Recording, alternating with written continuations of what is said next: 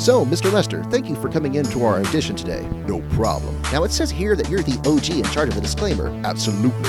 I'm the boss. So tell us what kind of disclaimer we can expect from the boss. Well, the first thing I say is, warn the viewers! Foul language! Drop some F-bombs! Hide the kiddies! Boost the spoiler! Make folks angry! Ruin the whole show! Should've watched it first! Share my opinion! No one else's! Peel a radish! Wear a chicken suit! Sit back and chill! Enjoy the show! Skip being on Dub Talk! We'll talk you all! So that's an average disclaimer from you then? No doubt. You post spoilers and peel radishes. Hell yeah. And I think at one point you said something about a chicken suit? Nope. Actually, I'm pretty sure you did. Nah, that ain't me. Okay, well then, this has been eye-opening for me. I'm the boss. Yeah, you said that 400 times. I'm the boss. Yeah, I got it. I'm the boss. Okay, great, I heard you. Like a boss.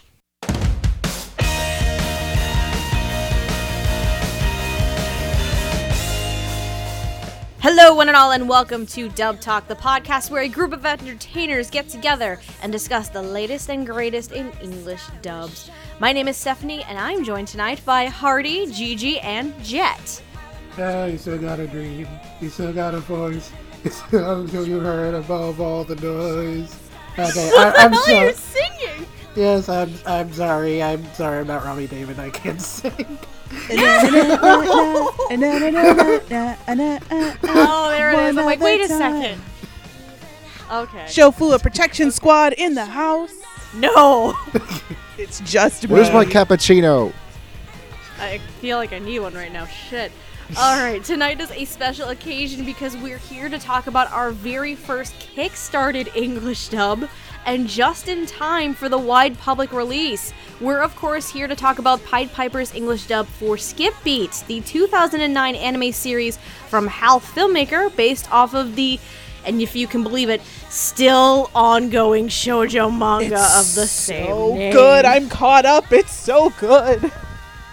I'm gonna start reading the manga after this. You got to. I'm just like, I just need to save money. I need to save money. I can't, because on my tablet, for 40 volumes on my tablet, it's like $250. I'm like, fuck no. Well, I'm waiting. So what you're telling me is it's the Naruto of shoujo. Yeah, but it's good. Oh. Actually, you're not wrong. Oh, I'm in that sorry. regard. I'm Anyway. not even offended, honestly. So tell me, guys. I have a question. Tell me, have you ever loved someone to the ends of the earth? Not related, you mean? Oh. Oh, wait! That came out the wrong way. I'm sorry. That was not my intention.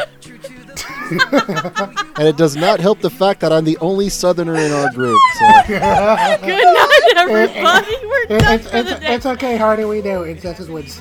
2 minutes in and we've already got an incest joke. It's a simple yes or no question. Yes. Personally, no. Yeah, I'm also gonna say no. Well, yes. Alright, Gigi, will allow me to introduce you to Kyoko Mogami then. Kyoko followed her true love and childhood friend Sho to Tokyo so she could help him reach his dream of becoming an idol. She cleans, cooks, works 3 jobs, and does nothing for herself because she loves him so much, but gets nothing in return. Still, she remains by his side, but then one day, she goes unannounced to his agency with a delivery and overhears him talking about her. He reveals to his manager that he only took her with him as a maid, and that he doesn't care for her at all. Upon hearing this, Kyoko doesn't just sit around and cry. She cuts and dyes her hair, changes her clothes and attitude, and thus begins her journey to join showbiz and have her revenge against Sho. I was setting that up to go into the summary. Great. This is just like every relationship I've ever been in. Why do you think my hair has been so many different colors? This is well, Gigi, the anime. Gigi, the anime. Minus the showbiz part. Not necessarily. Yep. Well, as the old saying goes, hell hath no fury like a woman scorned. Absolutely. In this tale of revenge, romance, and radish peeling. Indeed. Narima All right, Daikon as always, we're going to be... No. All right. As always, we're going to be talking about the dub of the series. Most really just discussing the major characters of the show. We're going to go over the performances and our overall thoughts on the dub as a whole. We will not be talking about any predictions because let's face it, this one's kind of slightly out of the blue, and no one would really be able to make predictions without going through DV's means to do so, because before this show was not licensed by anyone. I'm gonna have to correct you. It was Really? on Crunchyroll for like forever. Crunchyroll It's still doesn't there, count. Yeah. But The yes, interesting it thing does. is that due to the licensors in Japan, this show was not legally allowed to be released on home video without an English dub.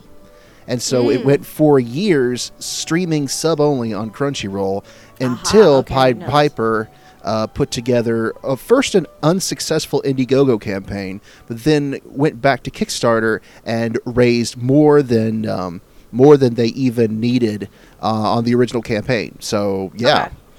that's Alright, the that story makes behind sense. it. And just to kind of give some context as well as to how the hell, because today is the 21st of June, and as I said, the wide release is set or was released for the following Tuesday. Just to give some context, all four of us did back the Kickstarter, and we did get backed it enough to gain copies of the release. Just to give you a heads up. Yay. Don't tell us that we at Dub Talk don't do nothing for you. My name's So. in it. You can find me. I saw it. I saw yours. Yeah. I think. Is that I found my name too. I was excited. Anyway, are we ready to get started on this magical journey of revenge and showbiz and maybe a little bit of rat peeling along the way? Hold on, let me put my chicken suit on real quick. There we go. Okay, you good? You good? Yep. Mm-hmm. All right. So we're going to start off, as always, with the ADR director and our head writers. Or should I say the script adaptation team, quote-unquote, because this team is massive. So, our ADR director is one Mr. Taliesin Jaffe, who has also directed Beck Mongolian Chop Squad, Hellsing Ultimate, and the original, as a matter of fact, and Origin Spirits of the Past. Now, as for the writing team, mainly this discussion is going to stick to our two head writers, those being Christian Lamont and J. Michael Tatum. Christian Lamont has also written scripts for Castletown Dandelion, Garl the Animation, and Maria the Virgin Witch. Meanwhile, Tatum is no stranger here for us. He has also written scripts for series such as 91 Days, Empire Corpses, and various parts of the Garl franchise. As for, we do have a separate script adaptation team as well. Just want to briefly give mention to them, but again, we're not going to discuss too far into it. The script adaptation team would include Miss Rachel Robinson, Chuck Huber, Taliesin Jaffe, our director, and Miss Deborah Crane. So, starting us off with director and our head writers. So, who's going to go first? Eeny, meeny, miny, mo, catch a tiger by the Gigi. So this one might dubby. So I guess that's, all I have to say about the writing and directing here. No, just kidding. I have a ton to say because the writing and the directing for this show were amazing. Like, I guess I'm going to talk about the writing first because this is where I thought the team really gave their all. I love dubs that have pop culture jokes in them, and this one has a ton of them. There's a bit about wizard school. There's all the snarky things that Shofua says. Like, everything about it. I am so in love with this script. And this script was hard to adapt. Obviously, you just heard Steph list off a laundry list of script adapters. Because there's a lot of dialogue in this show. A lot of it, is in Kyoko's mind. So it's very hard to try and make even little parts of Kyoko's mind different characters and have them each have a distinct voice. And I think that the writing team did a amazing, which would be phenomenal and amazing mashed together, job. New word. I know, new word. Whoop. Mic drop. Those things are expensive, you need to be more careful. Whoops. But oh god, I love the writing on this so much. and it's like a lot of it is pure Tatum, and I love Tatum when he does the jokey writing.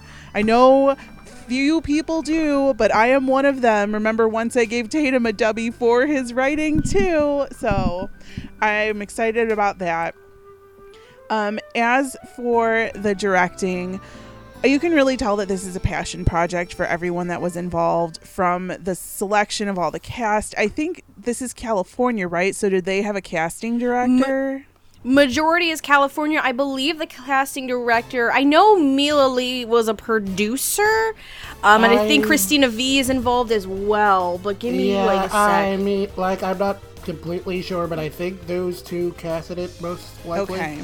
I think that's what it was, but I will keep going, but I'll confirm it real quick, okay? Okay. So I think that everyone in the cast was just picked in a way that, like, I wouldn't have thought of, but I'm glad they're there. So it made me really happy. And I do have to say that directing wise, this dub has the best English dubbed opening and ending songs for an anime I have ever heard. Usually they're a hot ass mess, but like the ending song with Robbie Damon in it is like the best ending I've ever heard. The Vic ending is good too. The opening sung by Erica is my more favorite of the two openings, but the original opening is good too. Like, everybody took this and ran with it, and you can tell that there was a lot of passion behind it, and it makes me so happy to watch it and to listen to it in English, because this was one of my favorite anime before it even got a dub, and it just sat there forever, and I was like, oh, finally it is here. It is here. I like relate to it so much. It's just amazing. Okay, and as a side note, going back to the casting question, so Christina V is the casting director for this series. She also serves as a producer. Meanwhile, Mila Lee, as I was mentioning kind of before, Mila Lee acts as the executive producer for the show. But casting was, from what it looks like, casting was Christina V. Good job, CV. Okay. Hardy, you want to go next? Yeah, I'm in almost a total agreement with Gigi. Unlike her, I had no knowledge of this series before. I had never watched it, never read any of the manga. So I was going to this brand new. And as far as the directing goes, I cannot think of a single miscast role. I probably should have saved that for final thoughts, but I mean, let's get it out in the open right now. Just everyone brought their A game, and Taliesin Jaffe especially is an excellent director, especially considering his work on Beck and Hellsing. Two dubs which I hold in very, very high regard, especially in Beck's case, because it had dubbed a lot of the songs, and it was another one of the shows that had really good English dub songs. Yeah. Yeah, and it's one of the reasons why why these songs are so much better than you usually get is because they got Nathan Sharp, who is famous for Nate Wants to Battle on YouTube for doing covers and original songs. He actually came in and helped them, and he did the he also did the insert song for Shofua Prisoner during the second half of the show. Yeah. And not only that, but Christina V has a lot of experience in music. And they also brought in one of my inspirations, Charles Miller, who's the lead singer of a favorite band of mine, Godhead, who's also been in the anime business for a long, long time. Yeah. I didn't know that. Okay. Yeah. And so, I mean, yeah, I have to agree with Gigi. These are some of the best English dubbed anime openings and endings I've ever heard. I honestly think that the Robbie's song could easily be a top 40 in the U.S. Really good. You know, yeah. And as the writing goes, I needed to comment on the pop culture references that Gigi brought up, is that even though they do make pop culture references, you have to remember that this show technically takes place in 2008, I believe. And so even though the pop culture references are there, they are appropriate for that time period. They don't seem like completely... You don't hear a bunch of people saying that's whack or that is or any sort of stupid slang that you would hear today. So that's so woke, I like Hardy. that they were... That's so woke. That's woke. Yeah. if that was a line in the show, I was going to like fail it so hard. Yeah. But anyways, yeah, I like how the there are the Tatumisms there, but he doesn't go overboard on them. So, and when he does put them there, they feel like they fit a whole lot better. So, yeah, I didn't see any major problems with the writing personally. But then again, I don't really look into writing all that much. So, that's just my opinion on it. Okay. I'm just chewing my food real quick. Sorry. I'll go next. So yeah, a lot of the stuff I'm gonna say pretty much mirrors everything that Gigi and Hardy just said. In terms of the directing and writing, the writing is very interesting to me because usually I have my biggest gripe that I usually have with writing is if there are references, like pop culture references or slang or things like that that'll possibly date the show. I actually didn't even notice it at all. So, that's a really big credit, I think, to both the writing and the directing, because it flowed so well, and all of the dialogue was just very natural to me. There wasn't anything that seemed out of place. There wasn't anything in the script that made me like turn my head and want to do a double take or something. I just enjoyed the script so well. It was well put together, and I know, and yeah, there are some Tatumisms that we know him for in there, but I think Christian Lamont being in there too kind of helps balance it out, which is a good thing to have. And I mean, while we have harped on Tatum scripts before, we've also given Tatum praise on very good ones, and this is definitely one of his better ones. In terms of the directing, wow. Like, this is a very, very solid show, and it has a lot of performances that I didn't expect to hear from certain actors. Some of them I could hear as a natural fit, and there's especially one in particular we're going to get much later on that I know all of us are probably going to agree with. And there's also some fun performances that you might not expect to work, but they do. And again, it's really well casted, because again, just like I was saying, it sounds so natural and it flows so well with the pacing and the comedic timing and everything. And I just think it sounds so amazing. Like they have very good comedic timing, and even some of the secondary characters, because one of the big things that I really picked up on with the show, and because this is a series that has to deal with show business, everybody is so cutthroat in the show and trying to outdo the other person. And it makes those dramatic scenes work really well for both the main characters and even the secondary characters, because you can feel that tension. And I just loved every second of it. And what's interesting with the opening themes is, and I don't think this was mentioned yet, they redid the songs entirely. That's right. Yeah, they played all the instruments and everything. Correct. Because I didn't know that. There's an extra on the DVD set, Skip Beat the Beat or something like that, where it's specifically about, it's like a slideshow mixed with video footage of recording the second opening, the first opening, and the insert song Prisoner.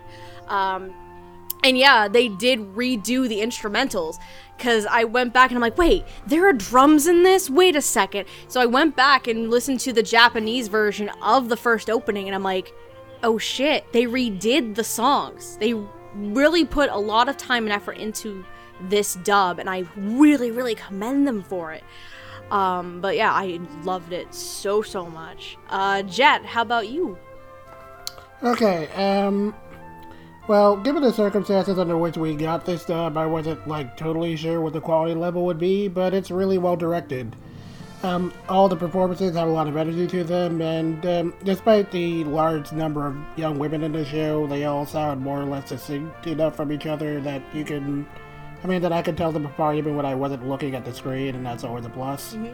I also really appreciate how a lot of the comedy was handled, rather than going for the usual high-pitched yelling anime thing or something like that.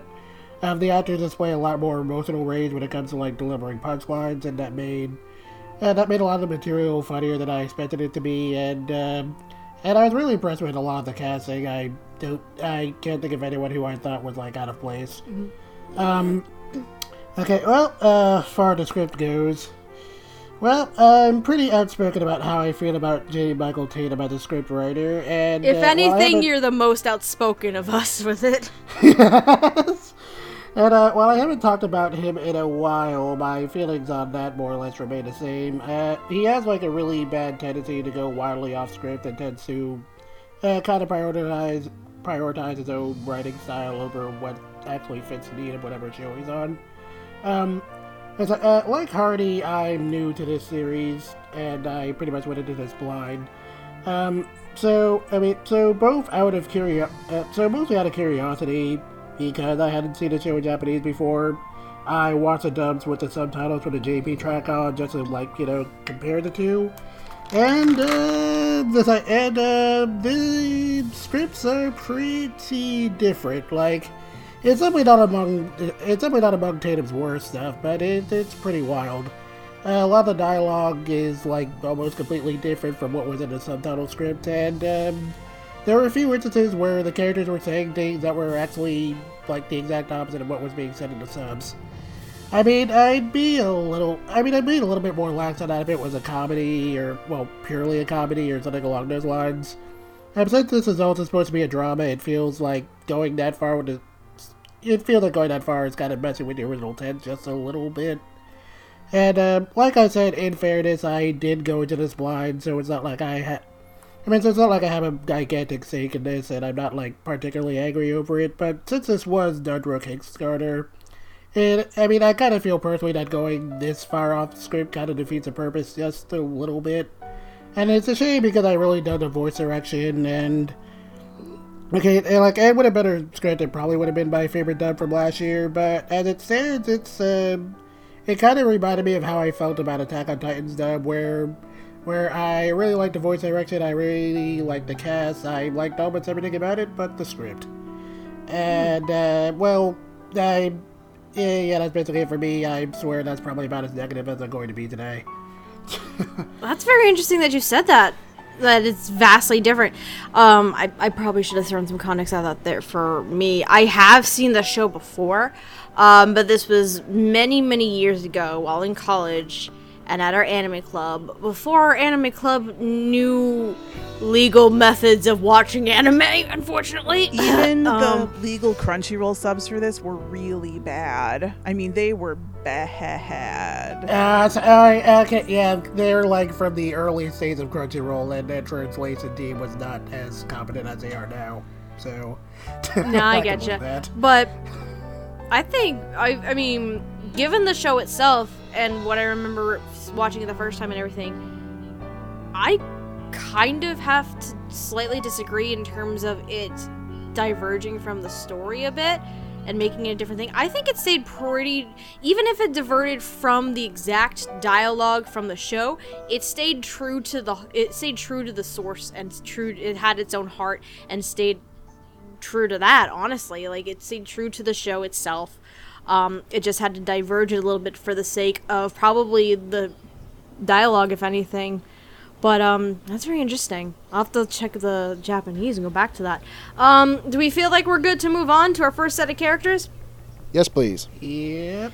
Alright, so I know we were talking about my major characters, but there's two minor characters we're going to briefly cover, and they are the Taishos, Mr. Taisho and Okami Taisho. So they act as Kyoko's guardians. They let her, when she was living with Sho, she worked at their restaurant, but when they went their separate ways, she now lives at the restaurant. So the Taishos, Mr. Taisho is voiced by Mr. Michael McConaughey, who has been in series such as The Big O, Ergo Proxy, and Paranoia Agent.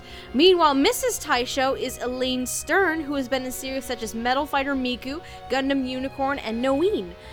So, what are our thoughts on the Taishos? I'm actually going to ask Hardy to go first this time. Okay, I'll be very, very brief. They only appeared during the first few episodes of the show. And when I first watched this dub, I watched the first 9 episodes shortly after I got my copy. And then I went for several months without finishing before finishing the rest of it. So it's been a very long time, and I honestly cannot remember a single thing about them, honestly. But no disrespect to Michael McConaughey and Ellen Stern. I'm sure they did fine. It's just it's been so long since I listened to it, I can't really recall, so I have no opinion. Okay. Sorry. I'll briefly go next too. So unlike Hardy, I do have an opinion on these two. I think they're I like them. I enjoy them a lot. They're really good support system for Kyoko, because that's the main purpose of these two characters. Elaine acts as a pseudo mom, and Michael acts as a pseudo dad, because Kyoko's parents aren't there for her. Like, I think, what was it? Her dad passed away when she was little, and then her mom just straight up left her, if I remember right. So they basically act as Kyoko's parents.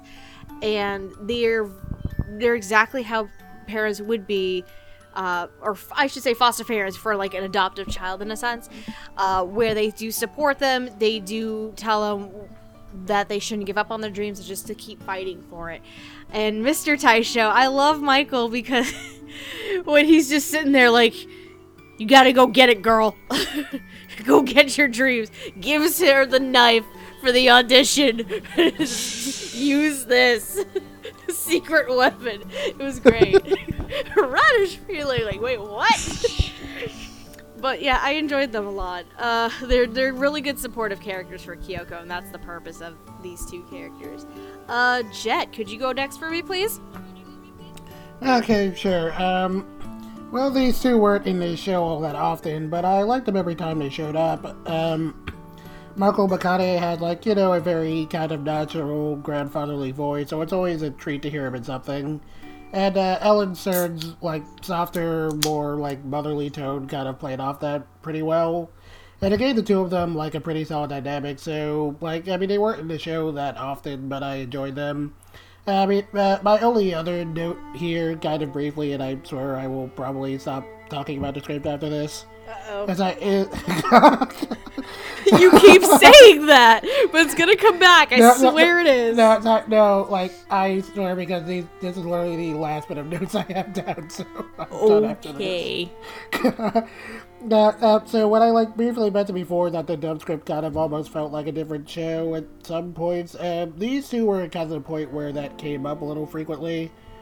Because, like, in the dub, the dynamic between Taisho and Kyoko specifically is that you kind of feel like Taisho, you know, kind of respects Kyoko's dreams and wants her to pursue them.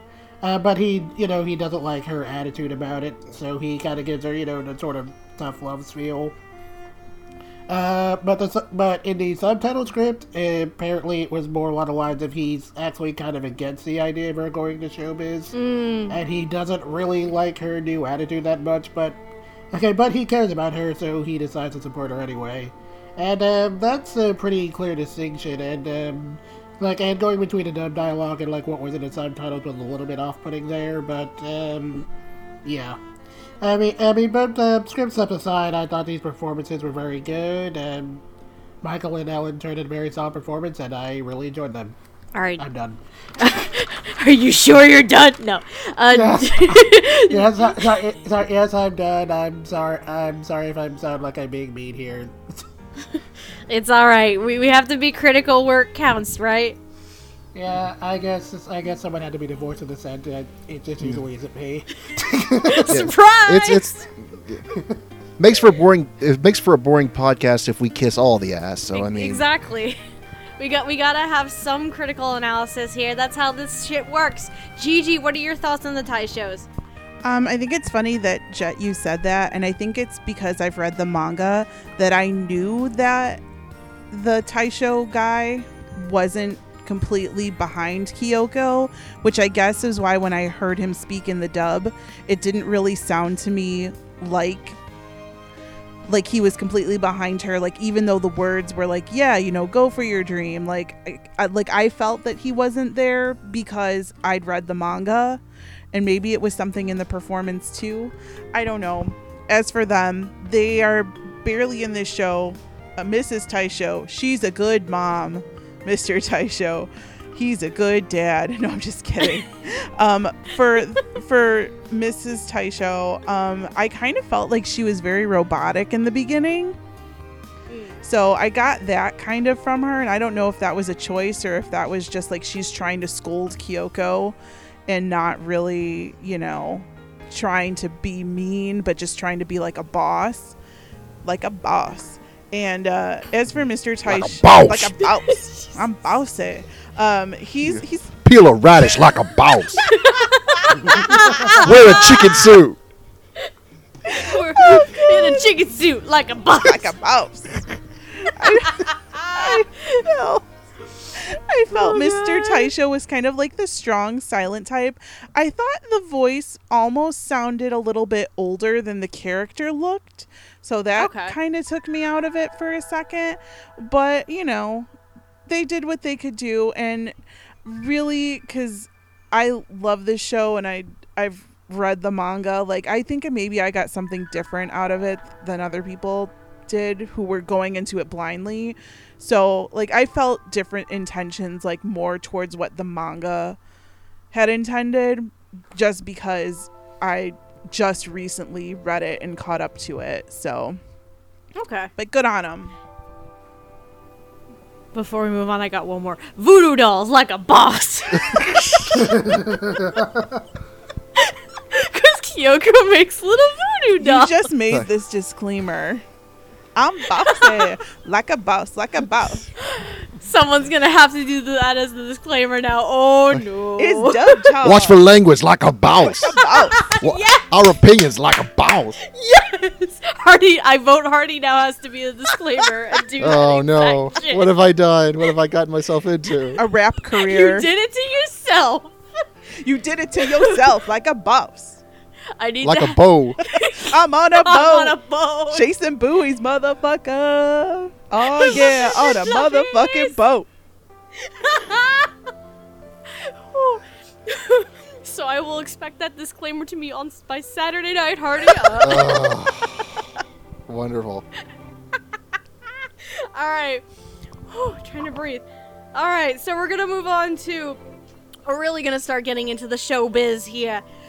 Primarily, we're going to be talking about the staff of LME, the agency that Kyoko eventually signs on with their Love Me division. Not to be confused with King DDD's NME, which creates monsters to club it at their Kirby. King Let's not DDD. make that confusion, no. He's like a right. boss. I suppose we're going to reference a 4Kids dub at some point. God damn it. All right. So, the first three characters from LME we're going to be discussing. We have Lori Takarada. He is the president and CEO of LME. He's also a very eccentric man. Like, that's an understatement of the year, honestly. Because, he rides in on a horse, he dresses up in different costumes. I got it. Ooh, Ridma Boy. Pretty Bingo. fucking much. Then we also have Takanori Sawara, who is... God, I pity this man so much. So he gets introduced early on in the show, because Kyoko won't stop fucking harassing him until she gets a shot to audition for the agency, and he kind of acts as an advisory kind of role for Kyoko throughout the show, much to his chagrin. And then our third character we're going to discuss in this section, Maria Takarada. She is Mr. Takarada's granddaughter. We meet her partway through the show because the story with her is she's trying to get over the death of her mom because she thinks it's her fault, and all this fun stuff, and she hasn't seen her dad or talked to her dad in a while, and Kyoko is enlisted to kind of help her get over that. It's a long story, and they do very well within a span of a few episodes. So, the individuals voicing these characters as Maria, that is our executive producer, Miss Mila Lee, who has been in series such as Blaze Blue Alter Memory, the Fate Stay Night series, and as the lead for Vampire Knight. We don't talk about that. As for Sawara, we have one Mr. Keith Silverstein, who has been in series such as Coppelion, Fate Apocrypha, and Since It's Fucking Me. Wait. I can't talk about Keith Silverstein without talking about motherfucking Johann Liebert from Monster. Wait a minute. He's fucking wait, Keith Silverstein?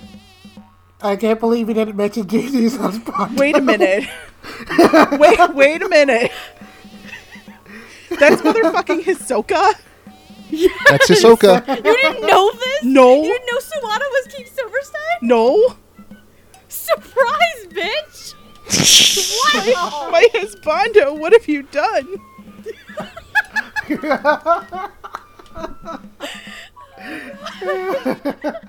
And side note, he's also Hisoka for Hunter x Hunter. 2011. As for Lori Takanada, he is voiced by Richard Epcar, who has been in series such as Blood Lad, Ghost in the Shell Standalone Complex, and JoJo's Bizarre Adventure, Stardust Crusaders. So, let's see, who are we gonna have go first? I'm gonna say it is Jet. Okay, so I'll start with Richard Epcar first. I like Richard Epcar a lot. He's really good at comedy roles. He's freaking Joseph Joestar in Stardust Crusaders, so he very clearly knows how to play an eccentric old man, and he's pretty much doing the eccentric old man thing here. It was very funny. I definitely got a lot of laughs out of some of his lines. And I appreciate how well he's able to go from, kind of goofy, kooky producer man to, being able to be more serious and, tell his actors what they need to do when it comes down to it, tell it like it is. And I really appreciate how seamlessly he can switch between those two modes. I thought that was very well done. Keith Silverstein, well, he sounded very tired and annoyed, which is exactly what he needed to be. I especially felt sorry for him when Kyoko's literally on a bike chasing him down. I think the best was when he's at home and she's just ringing the doorbell like, Mr. Sawada!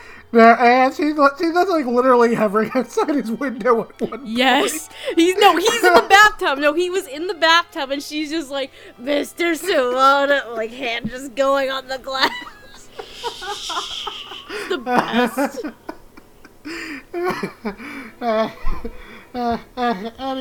Anyway, I got a lot of laughs out of that too. Keith Silverstein was very funny there.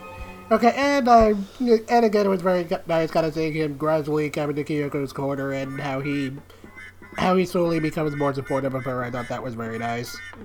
And okay, as for Mela Lee, I really like how her voice is kind of naturally sort of fits the kid's voice very well. It sounded very natural, and I really appreciated that. So it helped me buy into the character a lot more easily than if it sounded a little bit more like an adult doing a kid's voice. And it was really good because I really liked that. I really liked her whole character arc with her kind of, with her kind of doing her weird feelings about her father and the distance between them, and especially how she kind of quickly becomes very attached to Kyoko. I thought that was a pretty neat little dynamic there. And, I enjoyed all three of these performances a lot. They were very well done. Okay. I'll go next on this one. So I'm also going to start with Richard Epcar. Because Lori Takarada is such an eccentric little goober, and it's silly as all hell. Here's the thing. I'm not familiar with Richard Epcar in comedic roles all that much. So this was a huge surprise for me because unlike half of the people that I'm friends with, I haven't fucking seen Stardust Crusaders yet. Oh my god! Oh my god! There's always time for a JoJo's reference stuff. Not a motherfucking JoJo's reference. I'm not extremely familiar with him in comedic roles, so this is very, very new and different for me, and it's just so much fun. I imagine him just having so much fun in the booth recording, especially those moments where he's at his most eccentric, like as a cowboy, as like this Arabian knight or prince or something on his goddamn horse, going through the buildings for some reason. Like, Mr. Takarada is a fun character, and I can tell that Richard has so much fun with it. Mila Lee is Maria. See, my previous recollection of Mila is from Vampire Knight. We don't talk about that. There's a reason why we don't talk There's about a reason why there's no Dub Talk Classics episode of Vampire Knight. No. Even then, it wouldn't be a Classics episode. Fuck that noise.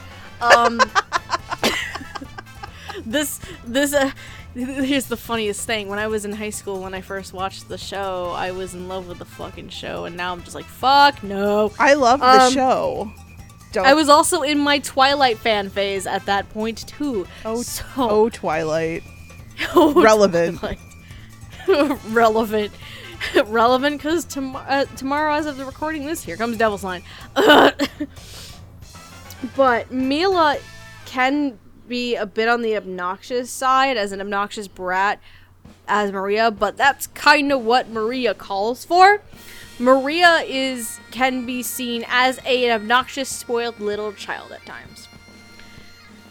And it works really well. But then when she gets those moments, particularly in the first half of the show, when we're dealing with her story arc regarding her dad and the death of her mother, she does kind of break down the wall and realize, wait, but Dad loves me. Why are you telling me Dad doesn't love me? And all this stuff.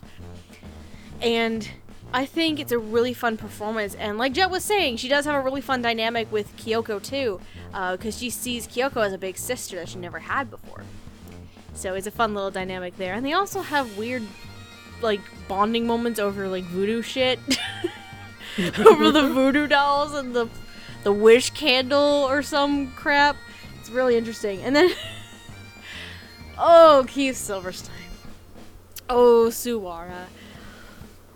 I am so sorry, Suwara. You have to go through so much shit with Kyoko's shenanigans.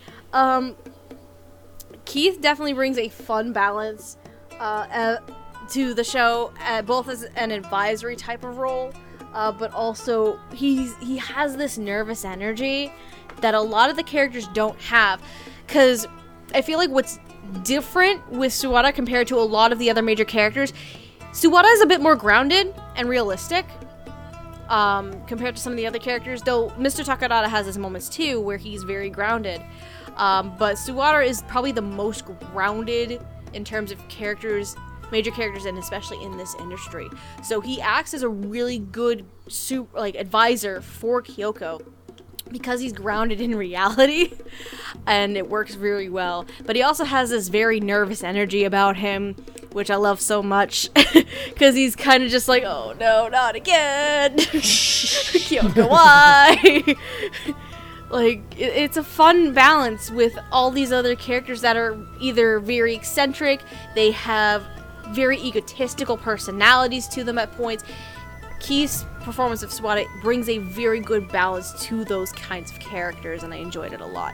Who am I going to have next? Hardy. I'll go next. I'm about to say Hardy. Yeah. You can go next.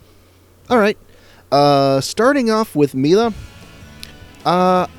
Controversial opinion, and this is of no offense, but in this standout dub, I think she was kind of one of my least favorite performances. I'm actually going to agree with you on that as well, so you're not alone on that. Yeah, but it's not to say that it was bad, by no means. I mean, because it's just that the rest of the dub is so good. But, I don't know, something about Maria just didn't click with me. Mm-hmm. I'm not saying that Mila can't do these kinds of voices very well, because she can. It's just out of all the other performances, she did seem kind of like the one sort of B- to otherwise an A+ sort of thing. Okay. Yeah. But Keith Silverstein sounds really, really just like he's perpetually had enough of this bullcrap. And he's 5 days from retirement. He's done with your bullshit. He's Danny Glover in Lethal Weapon. Yes. And he's like, oh, why do I have? It's like anything but you. You know, it reminds me of that one scene in the Mummy where it's like the plagues of Egypt I'll take them all, anything but you, when he's dealing with Kyoko. And yet, at the same time, he does genuinely want to see Kyoko succeed, and he sort of has this nice balance to where he's genuinely helpful, and he's just absolutely just dumbfounded, just and fed up with her. But yeah, it was interesting to see Keith Silverstein play both sides of that coin. And I'm going to blow your mind a little bit here, Stephanie. Oh God, what? You mentioned how you weren't familiar with Richard Epcar in comedies, yes. in comedies. You know who he's been recently playing as in certain voice roles? No, what? The Joker. You're shitting me right now. No, he plays the Joker in the Injustice video games. Well, there's another problem. I'm not a video game person. Big video. But if you were, but that's pretty cool though. Yeah, he's also was Bobobo a long time ago, so he's no stranger. Fuck. Okay, to now you've got me. I remember seeing that fucking show years ago. I forgot he was Bobobo. Damn. Okay. Right. I stand corrected, ladies and gentlemen. But it's not for you. I forgot about that. But yeah, I can hear it in my head now too. Thanks. Fuck. You could call me Oh, Bo. well, wait a second, Seth. You've seen all the old Digimon does, right? It's been a long ass. He was time. he was Etamon. You know that. Wait. You know that. He was Etamon. You know the whole Elvis Presley accent. I fucking quit. Well, Do you know how long it's been since I watched Digimon? Because I'm like half the people in our group. I'm not doing your Digimon right now, which is a terrible decision on my part. Fuck. Anyways, I'm yeah, ready to go home now. I fucking Yeah, quit. I think Mr. Takarada is sort of an interesting case in that not only does he have those great comedic moments, but he also knows when to like tell it to him straight, and so it's good seeing Richard play both sides of the same coin. And I might be alone with this, but during his more eccentric parts, did anyone else get sort of an Ayame from Fruits Basket sort of vibe almost? A little bit, actually. Yeah. A little bit, and that's kind of fun. It's funny that you say that. Right. So yeah, it's all enjoyable parts all around. Side note, before I get to Gigi, I like how you brought up when Takarada knows when to buckle down and get serious. The end of the series when he's talking to Ren about his growth and progression as an actor. Like, despite the character being all this eccentric, like, again, riding on a horse through the fucking building for some stupid reason. Like, he knows when to buckle down, and there's a reason why he's the boss and he's the president. So, yeah, I liked those scenes a lot with him. Gigi, how do you feel about these characters? So Lori, I kind of liken to Shining Saotome from Udapri because the world revolves around Udapri. Hope it gets a dub one day, Sentai. But I really was looking for that over-the-top factor because I think that Shining Saotome, who, if you've heard him in the Japanese, is completely crazy. He's one of those characters who inserts English words and everything and is completely over the top. And then he never tells the reasons for why he does things. Whereas Lori does tell the reasons for why he does things sometimes, or at least you find them out later. I was really looking for a level of over-the-topness and exaggeration out of the performance when he's, riding the horse or doing his Arabian Nights entrance, and I didn't get it here. I got more of like a television announcer. So I think this was the part of the dub that I was kind of most disappointed in, because in the manga he goes freaking crazy, and it did get to that level in the animation wise. I just didn't feel crazy in the performance. Like, people are supposed to think that Lori is like this god, like he's this out of the stratosphere kind of president of this agency, and I just kind of felt like he was a boss. Again, a boss. Like a boss. Like a boss. Like a motherfucking boss. He had a good announcer voice, and I did like the parts, again, towards the end, which, God help us, this needs at least 2 more seasons, because you guys will This really does. you guys would see animated even more of those levels, and I think that, you know, Richard Epcar could do a really great job performing those scenes, but this is what I have to judge on, and I liked him more as a little soft Laurie than over the top, which it didn't hit it for me. Mayla Lee as Maria, and I said this when I wrote my Dubby thing too, was the only little girl character I've heard in a very long time who didn't want to make me punch her into a wall. Oh yeah, I remember you said that. So I hate little girl characters. I just want to kick them. I don't know what it is about English dubbed voices and little girl anime characters, but they screech and they drive me up the goddamn wall. This performance didn't, and I don't know if it's because she's supposed to be obnoxious. So I was prepared. Like, I was already prepared for the obnoxious level to be high, and I got a really good level of obnoxious brat from Mayla Lee's performance. So I don't know. Like, I liked it. I really also like the parts because Maria is an actress, and she goes through all those acting challenges. And I liked the different levels that were there. And I'll say this again throughout the rest of the people who are actors in these agencies. But I like that you can distinctly tell the difference from between the real person and when they're acting. And I think she did a good job with the flip here. And like that crazy exercise that Maria had to do with Kyoko, and she was watching it, and then she jumped in, and I was like, yep, I get this. So finally, I have found a little girl who I don't want to, quote, Steph, punt into the sun. And as for Sawara, who I didn't know was Keith Silverstein. Surprise, motherfucker! I am surprised every time I hear Keith Silverstein in a role now because he never sounds the same. Like, in my head and in my heart, he will always be my Hizbando Hisoka. But in this role, I had no idea who the fuck it was. I love the fear that he has for Kyoko. I love the respect he has for Kyoko. And I love the disdain that he puts into Sawara's voice just for all the dumb shit that Kyoko does just to try and get her foot in the door.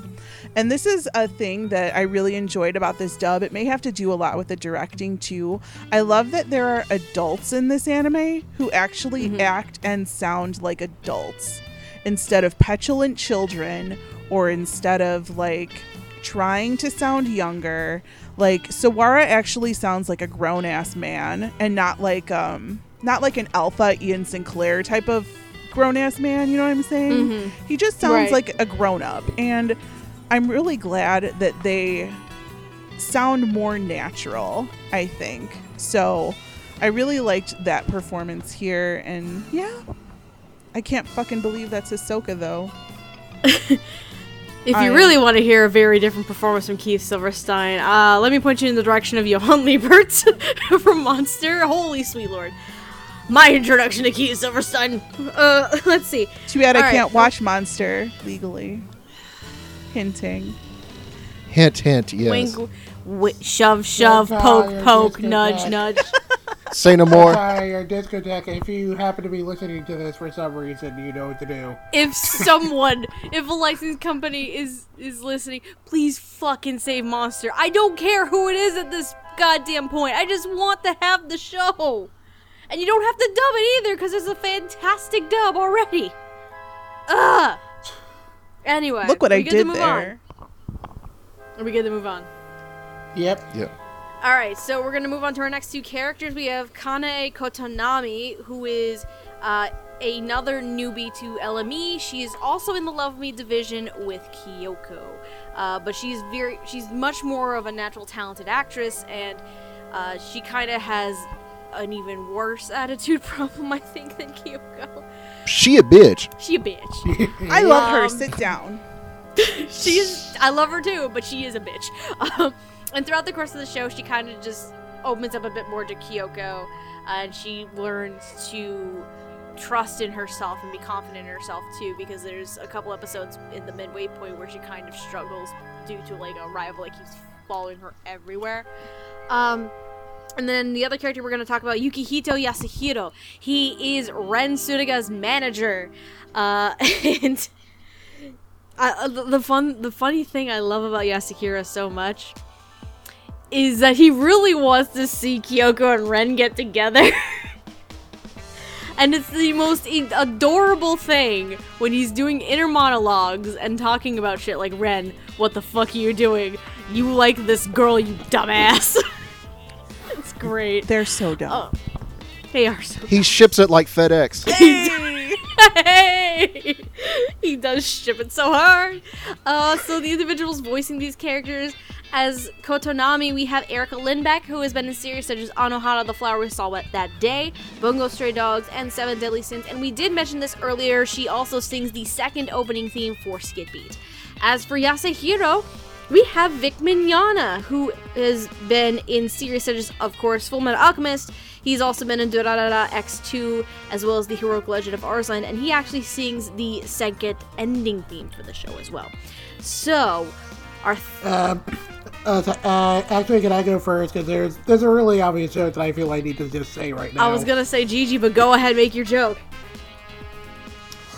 Okay, let us all take a moment to be glad that Vic was not casted. That Vic wasn't cast a show. Because someone else would have done it. No. Don't. That's mean. Now that's mean. Why would you put him as Shofua? That's mean. First of all, No. It's nothing against Vic. It just seems like, oh hey, angry blonde guy. not wrong, but that's still kind of mean. That's just a very Vic Mignogna niche show. I'm kind of glad that they didn't go for something that obvious. Okay. But for where Vic was casted, I liked him a lot. I mean, whenever he's in something, he usually does tend to be more of a leading character, so it is kind of nice seeing him get to play someone more supportive for a change. And he is very supportive. I really like how much you can tell that's how much he cares about Red, how much he's trying to look out for him. And of course, how much he wants to see, Red and Kyoko get together, and all that stuff is very funny. Okay, and I also appreciate while he is, very polite and courteous, he's also, not afraid to tell like it is to Red, and he's very stern with him. Kind of almost like, he's almost kind of like a dad to Red. And it's very interesting hearing Vic, of all people, just playing that kind of supportive, more fatherly role. And I appreciate that he does play it very distinctly like an adult. It doesn't sound like his Edward Elric or anything. And, I like that a lot. And, as for Erica Lindbeck, it's always interesting hearing what Erica Lindbeck can do things, because she plays a different kind of character almost every time I hear her in something. The first thing I heard her in was, in Capellion way back when, where she was more of a leader type. Then there was Your Lie in April, where she's like a nice girl with a bit of an attitude, so on and so forth. And then in this one, she's very mean, but but she's mean in a way where where she has a very clear attitude, but there's also something about her that you kind of have to respect in a sense. Because while she's very harsh on people and harsh on Kyoko specifically, it's also because you can tell how seriously she takes wanting to be an actress, and how much getting into the showbiz kind of means to her, and you can really feel that in Erica Lindbeck's performance. She carries that sense of pride very well, and I really like that. And I especially like how well she plays off of Kyoko. Both in terms of their differences in attitude, and also how that kind of works into the comedic moments. Because when Erica Lindbeck needs to be funny, she can be really funny. And I appreciate how well she handled the comedy while also kind of maintaining the character's, prideful attitude. And, I really enjoyed these two. They were great performances. Definitely unexpected casting choices, but they worked out very well. I'm done. Okay. Gigi, can you go next, please? Hardy, is this my favorite Erica? Is this Weeb Erica? This is Weeb Erica. Alright, I knew it. I was like, I knew she was in here somewhere. This is my favorite Erica. So Surprise! Surprise! No, if you heard Kakagurui, you learned about my lovely Erica education, and I still can't get their last names right. I love Kanai. I love her a lot. Maybe it's because, again, I've read the manga and I know why everybody thinks she's bitchy, but she's not really bitchy. She has a purpose behind everything she does. And I don't know how far ahead these people knew the story when they dubbed it, but I feel that the performance has the levels that were needed to convey that if there were more of this dubbed later down the line, you knew there's something coming. Like, there's a reason for it. She's not just a fucking mean girl like what's her face, Rachel McAdams in Mean Girls, whose name escapes me, and that's my favorite movie of all time, and I need chocolate. Oh wow, now I'm blanking on it too. Shit. What the hell is her name? Was it Regina? Yes, Regina George, thank you. She is not a Regina George. She has such confidence at the beginning in everything that she does, and I think she makes a great foil for Kyoko. She really does care for Kyoko, and especially in the later episodes, you can kind of feel that starting to poke through. They're going to be best friends forever. They're going to be best friends forever. They're going to have BFF necklaces. It's going to be so cute. But she also knows how to play a frenemy, and she knows she's a professional at her acting job, and you can hear it in the voice that she's going to reel Kyoko in. And I love this performance so much because there, again, so many levels to it. You have to separate the real person from the acting jobs that they're doing. And Erica freaking nails it. Also, at points, she had to be Captain Exposition, and like this one inner monologue flashbacky thing that I was listening to, and the writing was kind of stilted, but she still made it interesting just with the inflections in her voice. There's this is okay, so I'm getting this mixed up because I haven't seen the back half of the show in a while. She's the one who gets into the fight with that girl on the steps, right? Or is that Yes. Around the fountain? Yes. Yes. Okay, so I was bawling. Like, there's another character who we're not talking about, the blonde girl, but between The character named Erica, actually. see how The character's name is Erica, voiced by Christina V. see how I get shit confused. But that scene had me in tears, like, just with the performances alone. Like, I was totally like just moved by the whole thing, and oh god, it was like impeccable. I loved it so much. As for Mr. Vic Mignogna, I couldn't tell this was Vic, and I thought it was Todd Haberkorn. What? Yeah, I think you've probably just pissed Vic Mignogna off for life having said that. I confused. It's funny because Todd Haberkorn is in the show. That's probably why I got them confused, because I saw both their names in the credits and I couldn't tell which one was which. I had to Google image search this character to remember which one it was, because I couldn't remember by the name alone. And I interchangeably, Vic Mignogna and Todd Haberkorn, they interchange in my mind, except we know that Todd Haberkorn is really Todd Haberdom now. This character, hashtag I know Kusabi. Yes, I know Kusabi is a thing that happened. I remember that was a thing. But this character was so soft. He was soft. I loved soft Vic Mignogna. He didn't try to like So soft. so soft. Rub So rub. soft, rub. Rub, rub. Yes! So many past episode jokes. Here we go. Hashtag Royal Tutor season 2. But yeah, he was so soft in this, and I really liked it. And again, it's another case of adults sounding like adults. Like, I didn't get Edward Elric out of this. I didn't even get Tamaki from Oran, which was what I was afraid of. I got none of that. Like, Vic in this role was unrecognizable to me, which is really great for him because I can usually pick him out, or I think he's Todd Haberkorn. So either way, so soft though, and his ending song's really good. Like, I knew Vic could sing because the only One Piece I've watched has had the One Piece opening with him singing it. Yeah. But I didn't know that he could sing with like such passion and stuff, and I really love that ending song. It was really good. So again, just this dub is just like a boss. Like a boss.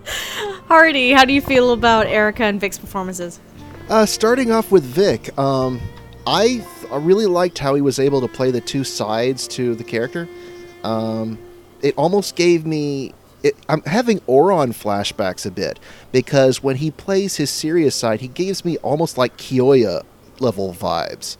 Like, yeah, he has this, not really a goofball, but this sort of immature guy who doesn't take care of himself, that he has to look after, doesn't eat right, doesn't sleep or like he's supposed to, and so he sort of has to babysit him. So so kind of in a sense, what you're saying is like, imagine if Ren was Tamaki. Sort of, yeah, kind of, sort Okay. of.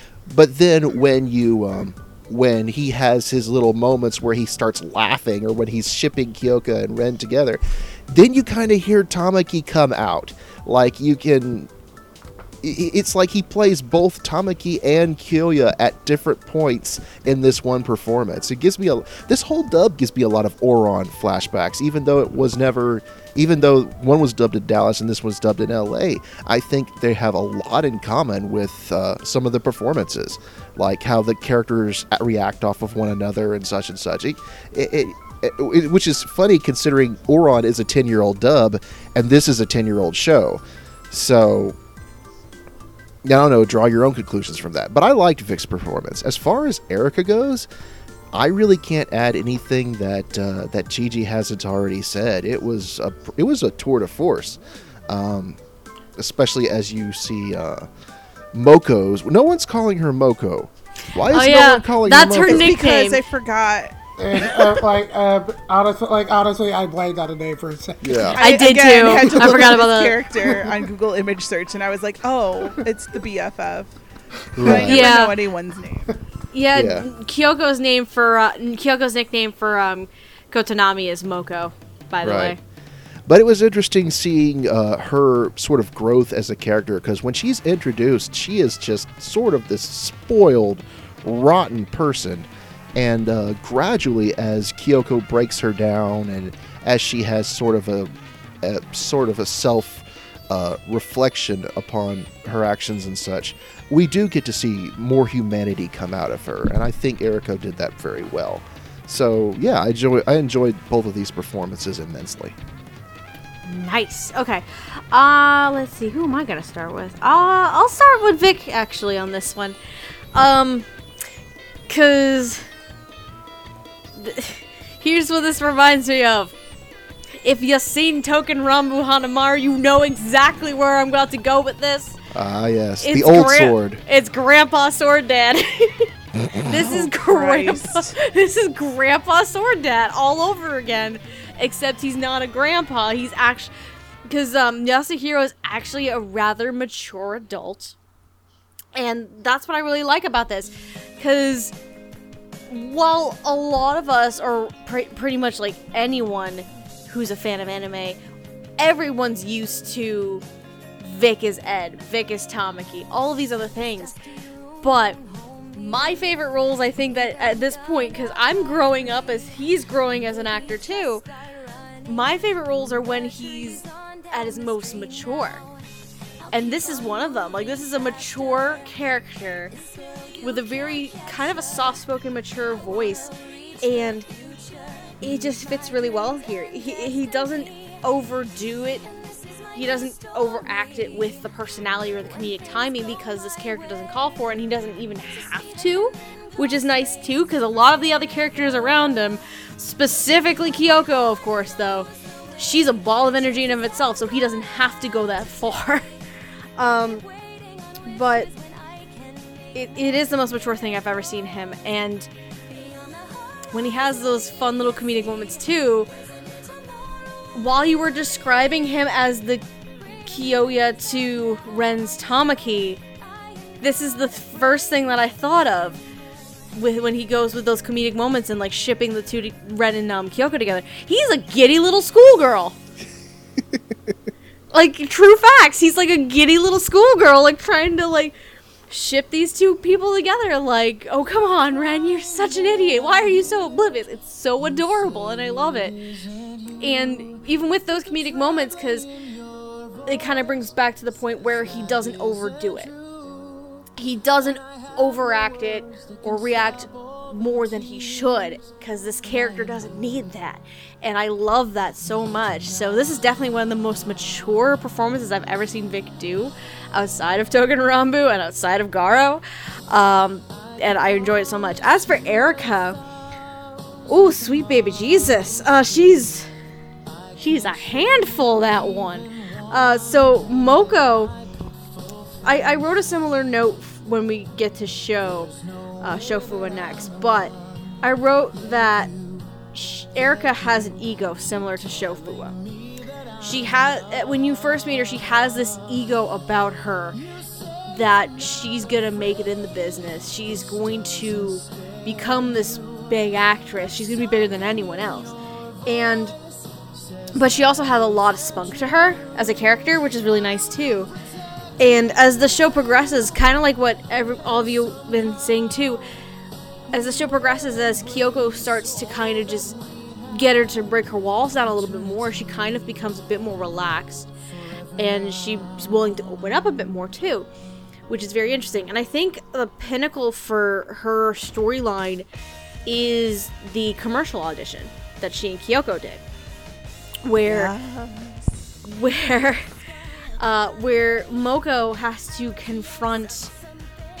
confront this rival who uses her money and influence to get these jobs, and it had gotten to a point where she just kind of wants to give up. There's no point if she's going to keep doing this, but Kyoko kind of snaps her out of it. And it's a very interesting storyline, and the dynamic that she has with Kyoko is very well done, especially with their little audition pieces, because they audition in pairs. Like, that's a lot of fun, watching them bounce off of each other like that. It was a lot of fun. I really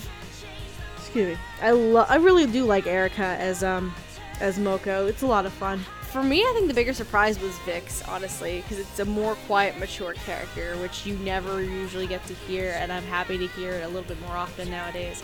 But Erika is also a lot of fun too. Are we ready to move on to some boys? Oh my god! Gigi's favorite conversation. Oh, Gigi's favorite thing in the world is talking about boys. Let's move on to some boys. So, the next two characters we're going to talk about, we have Ren Sudaga and Fua, essentially the two love interests for Kyoko Mogami.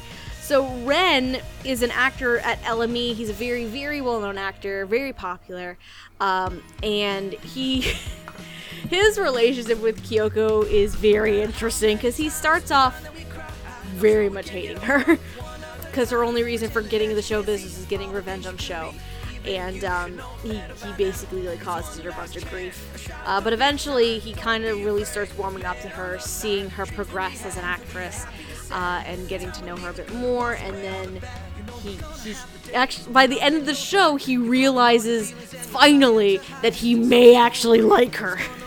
Maybe. Because the big thing, I think Ren's biggest arc is actually during the last few episodes of the show, when they're doing production for Dark Moon, because this is where the conversation about Ren's progression as an actor comes in, because he's never been a romantic lead before, because and Takarada's biggest concern is the fact that he's not good with romantic relationships in his personal life at all, and he doesn't have anything to draw from.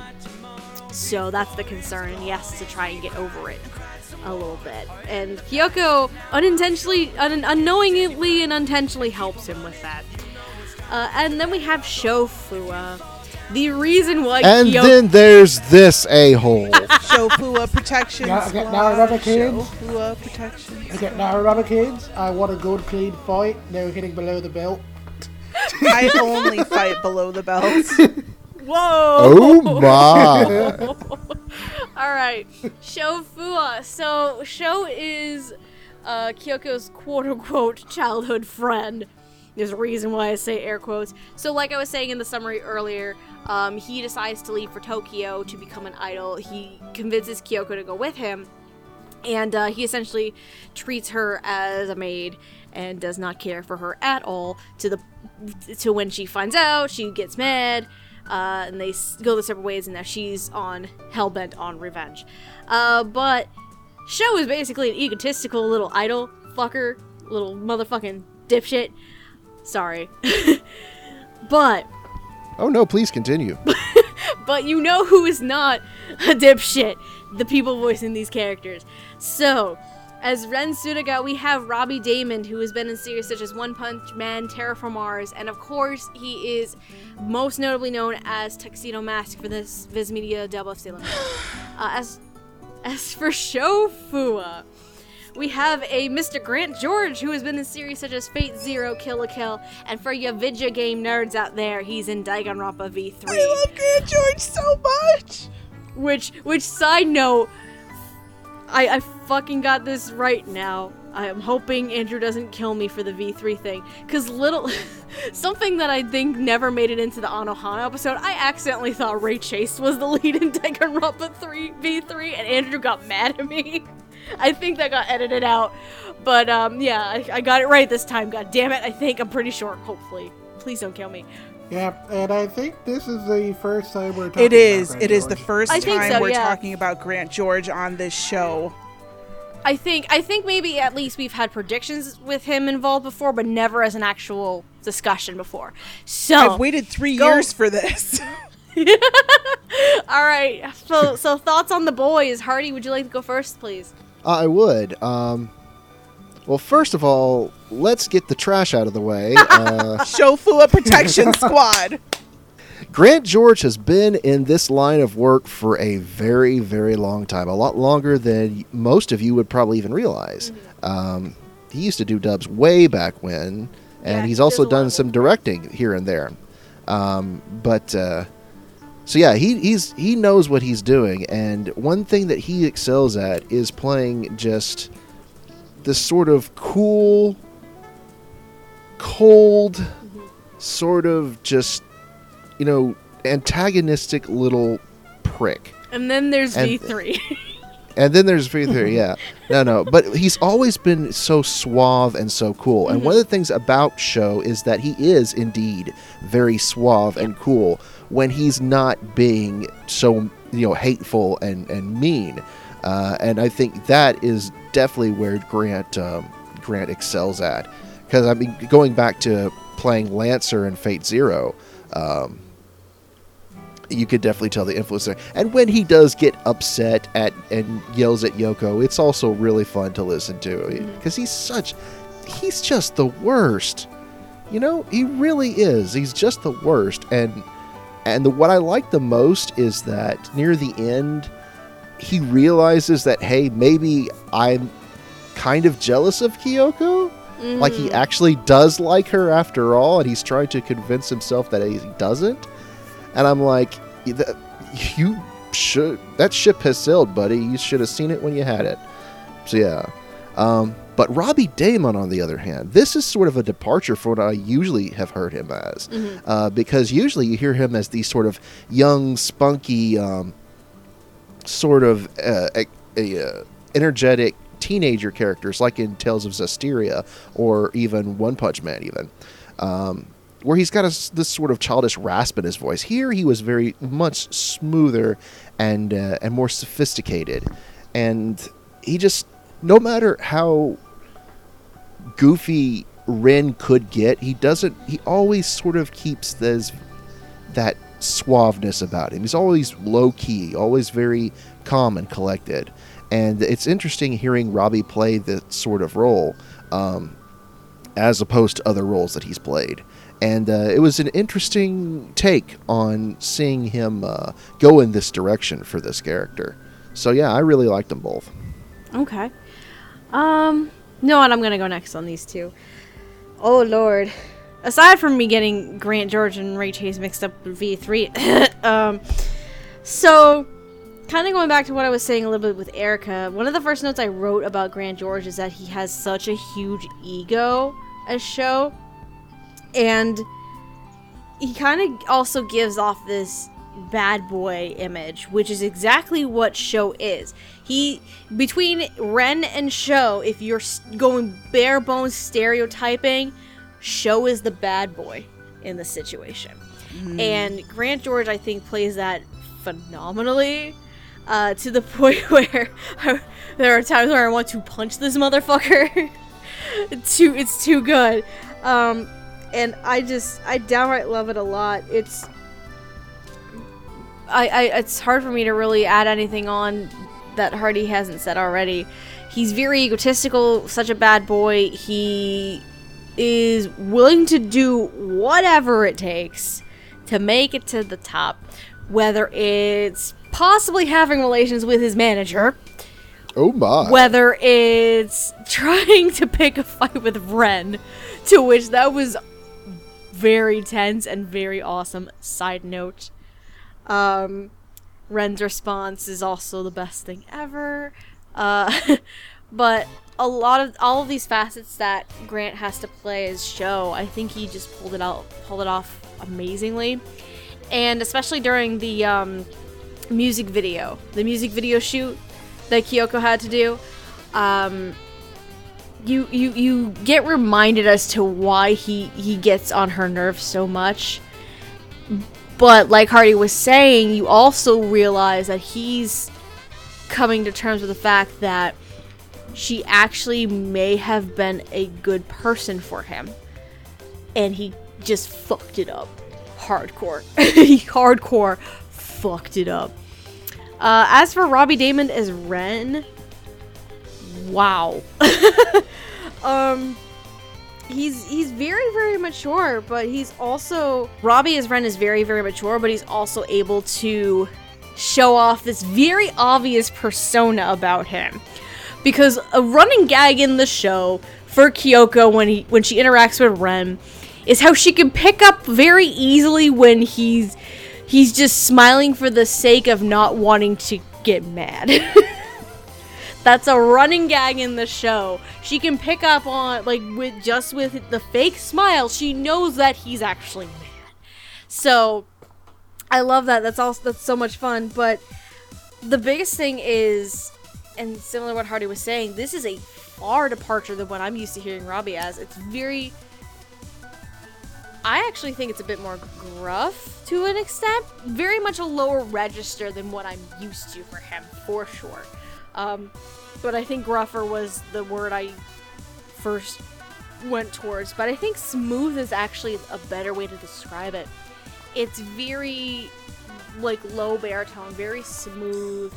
Not 100% suave, though, because Ren is a dummy sometimes. Yeah, he's a big dum-dum. He's a big dum-dum. He confides his deepest, darkest secrets to a person in a chicken soup. Yes. I love him. And I just love it so much. But another big thing, and this is more towards the end of the show, because again, the big arc for Ren is the Dark Moon production, where he really shows the wall that Ren has put up when it comes to falling in love. So it gives him some really nice moments to work with in his vulnerability and his growth and development, not only as an actor but as a person and as a human being. It's very interesting in seeing Robbie portray these different characteristics, and this progression and growth in Ren's character is a lot of fun to me. If Kyoko's performance wasn't a thing that existed, I would say that Ren is probably my favorite performance, but he's probably my second favorite after Kyoko, of course. Let's see, Jet, would you like to go next?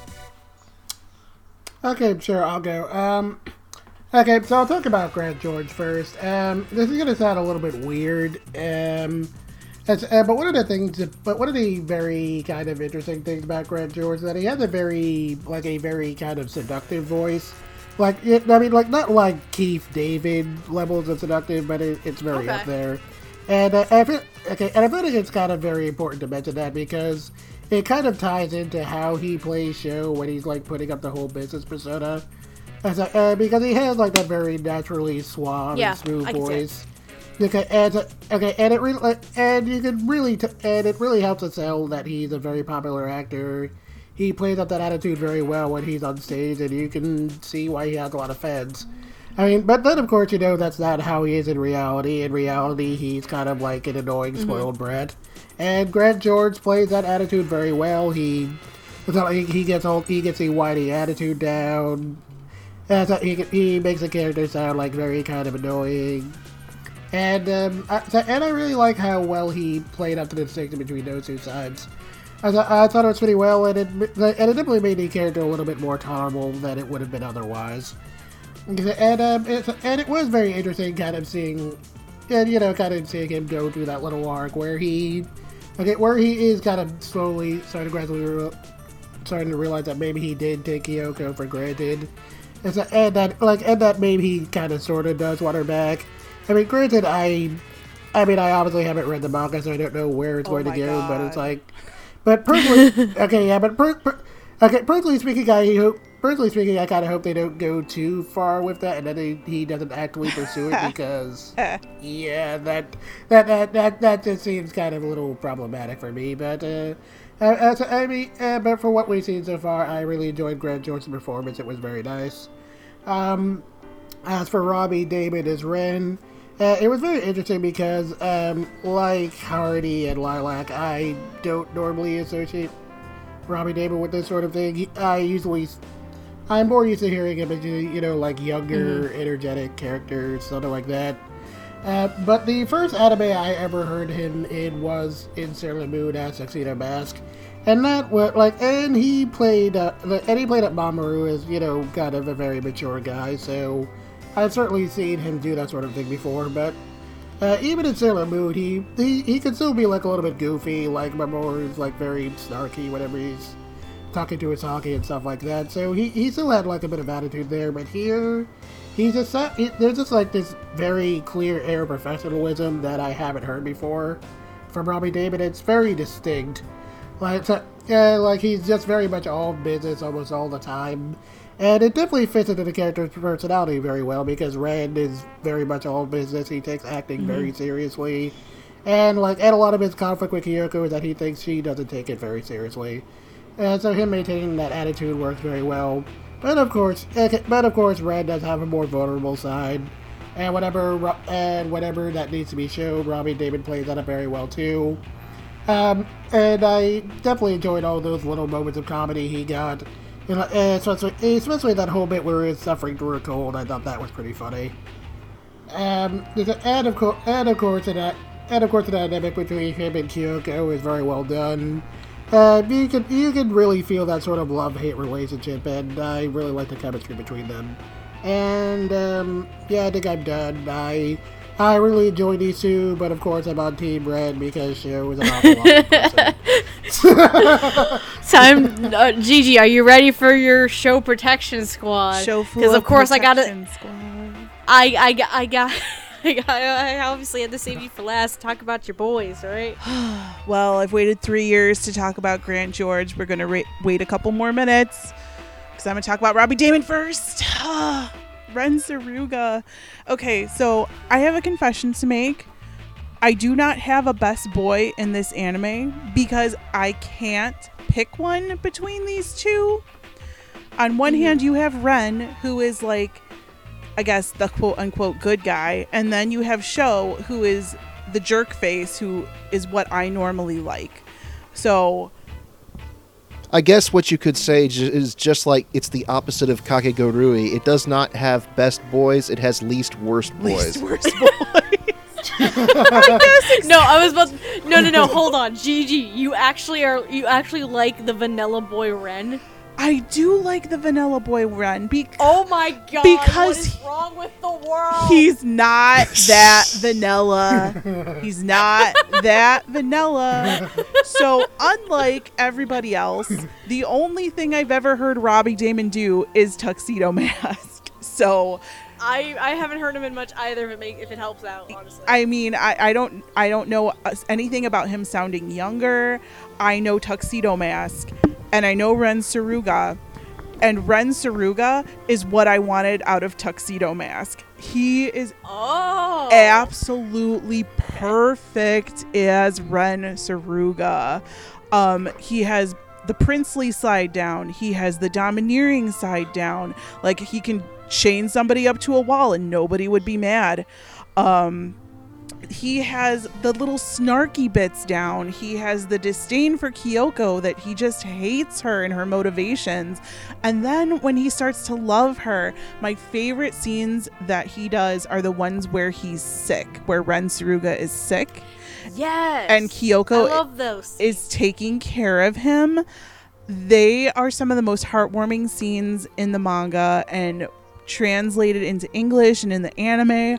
Oh my god, the shoujo stomach drops, they were happening, because those are very, very important scenes, and everything that Robbie did acting wise there was perfect. This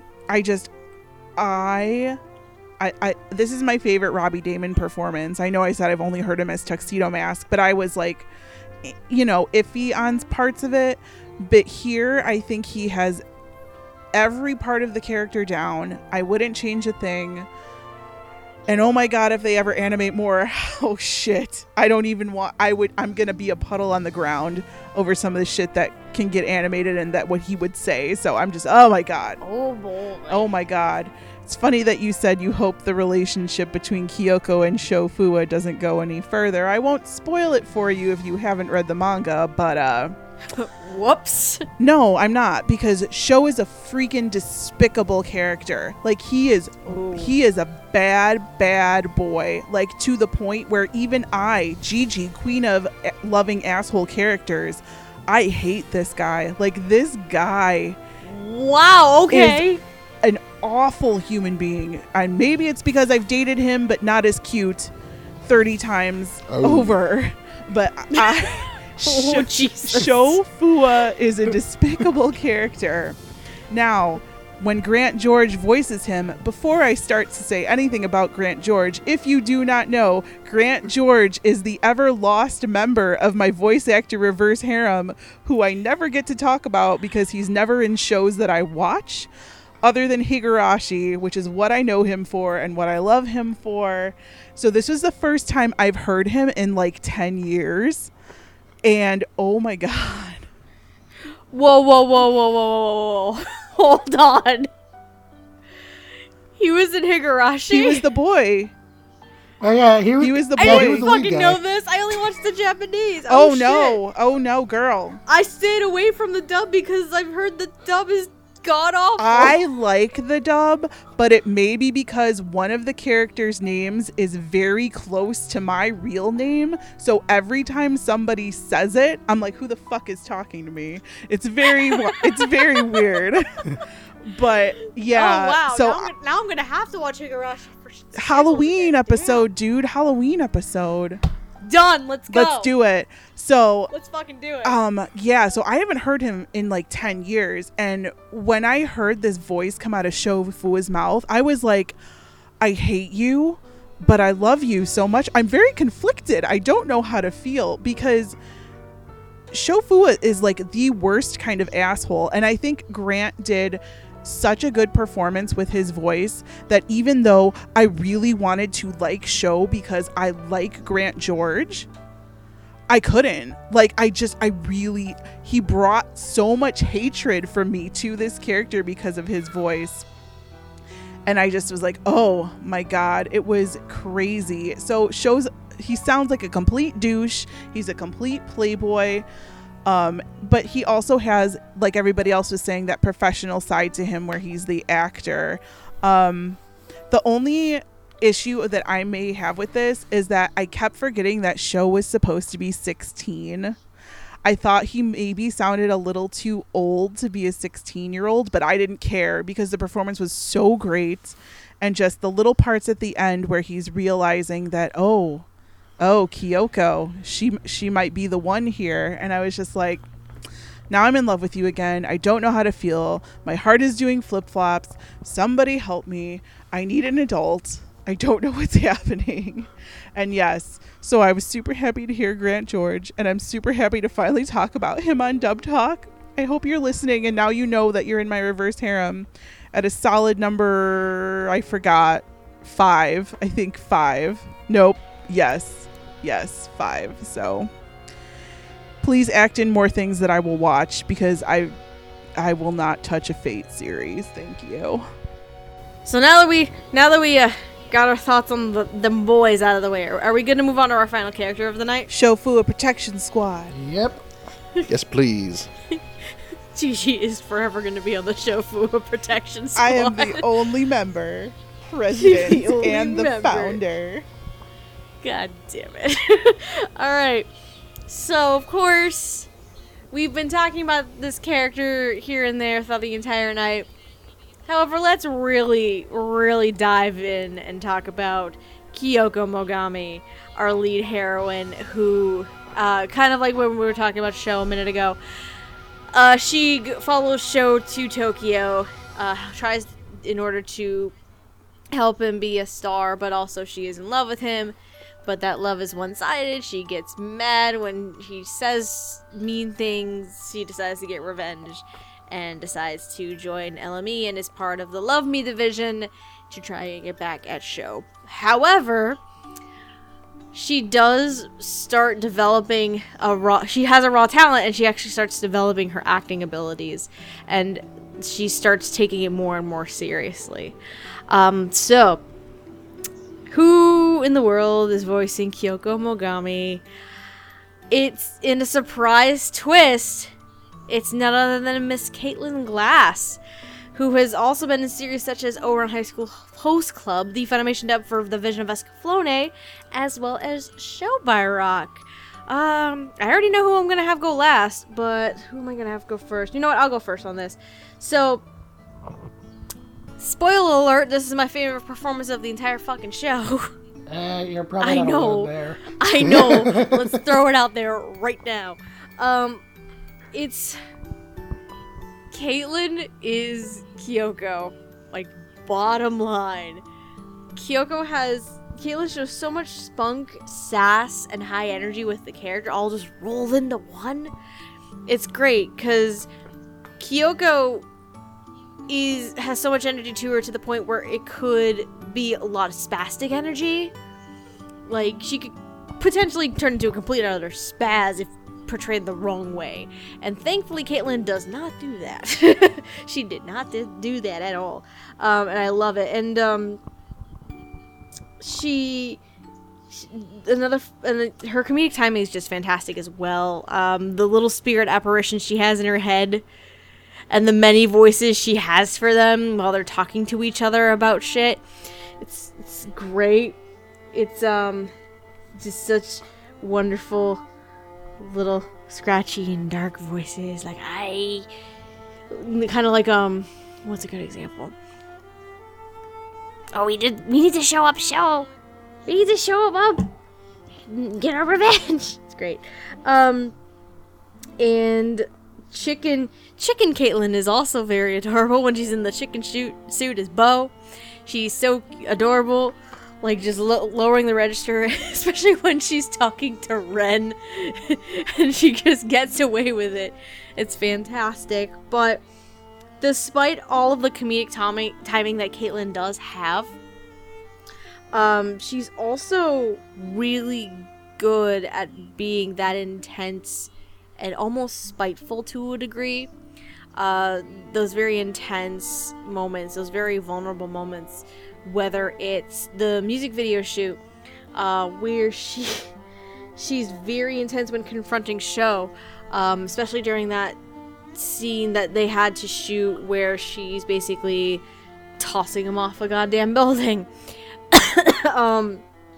Or during the Dark Moon production, where she really, really got into her character. Like that practice scene she did with the actress who played Kyoko's character, because Dark Moon, we find out on the show, is a reboot of a show of a similar thing from like, what, 20 years ago? And the actress who plays, there was an actress who originally played the character that Kyoko is now, and she's very, very against an amateur actress and like going all this. But the scene that that they play off of each other, where Kyoko basically has embodied this character and is this character. It's like method acting at its finest, basically. It's like Heath Ledger's Joker types, like, levels of good. It's insane.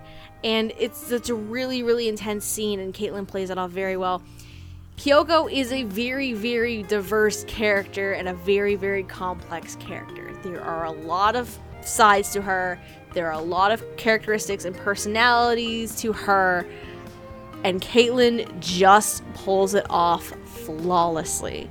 And I commend her, because one wrong step and this performance could have just suffered for it. So I really commend Caitlin for it, and I just downright love it. Jet, could you tell me your thoughts on Caitlin's performance as Kyoko? Okay, so I'm obviously pretty familiar with Caitlin Glass as an actress. I mean, I've heard her in a lot of things over the years. She was, of course, Winry in Fullmetal Alchemist. She was, of course, in Ouran, and another time I enjoyed a lot. But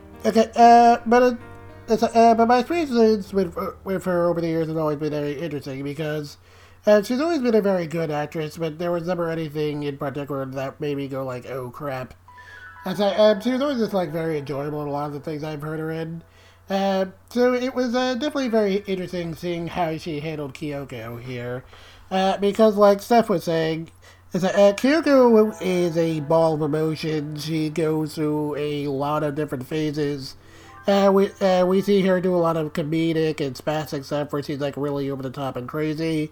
We see her in like these really heavy acting roles where she has to be very dark and serious, and Caitlin plays all of that up very well. Where there's this very cold and powerful attitude that I've honestly don't think I've ever really heard in a Caitlin Glass performance before, so that was very interesting.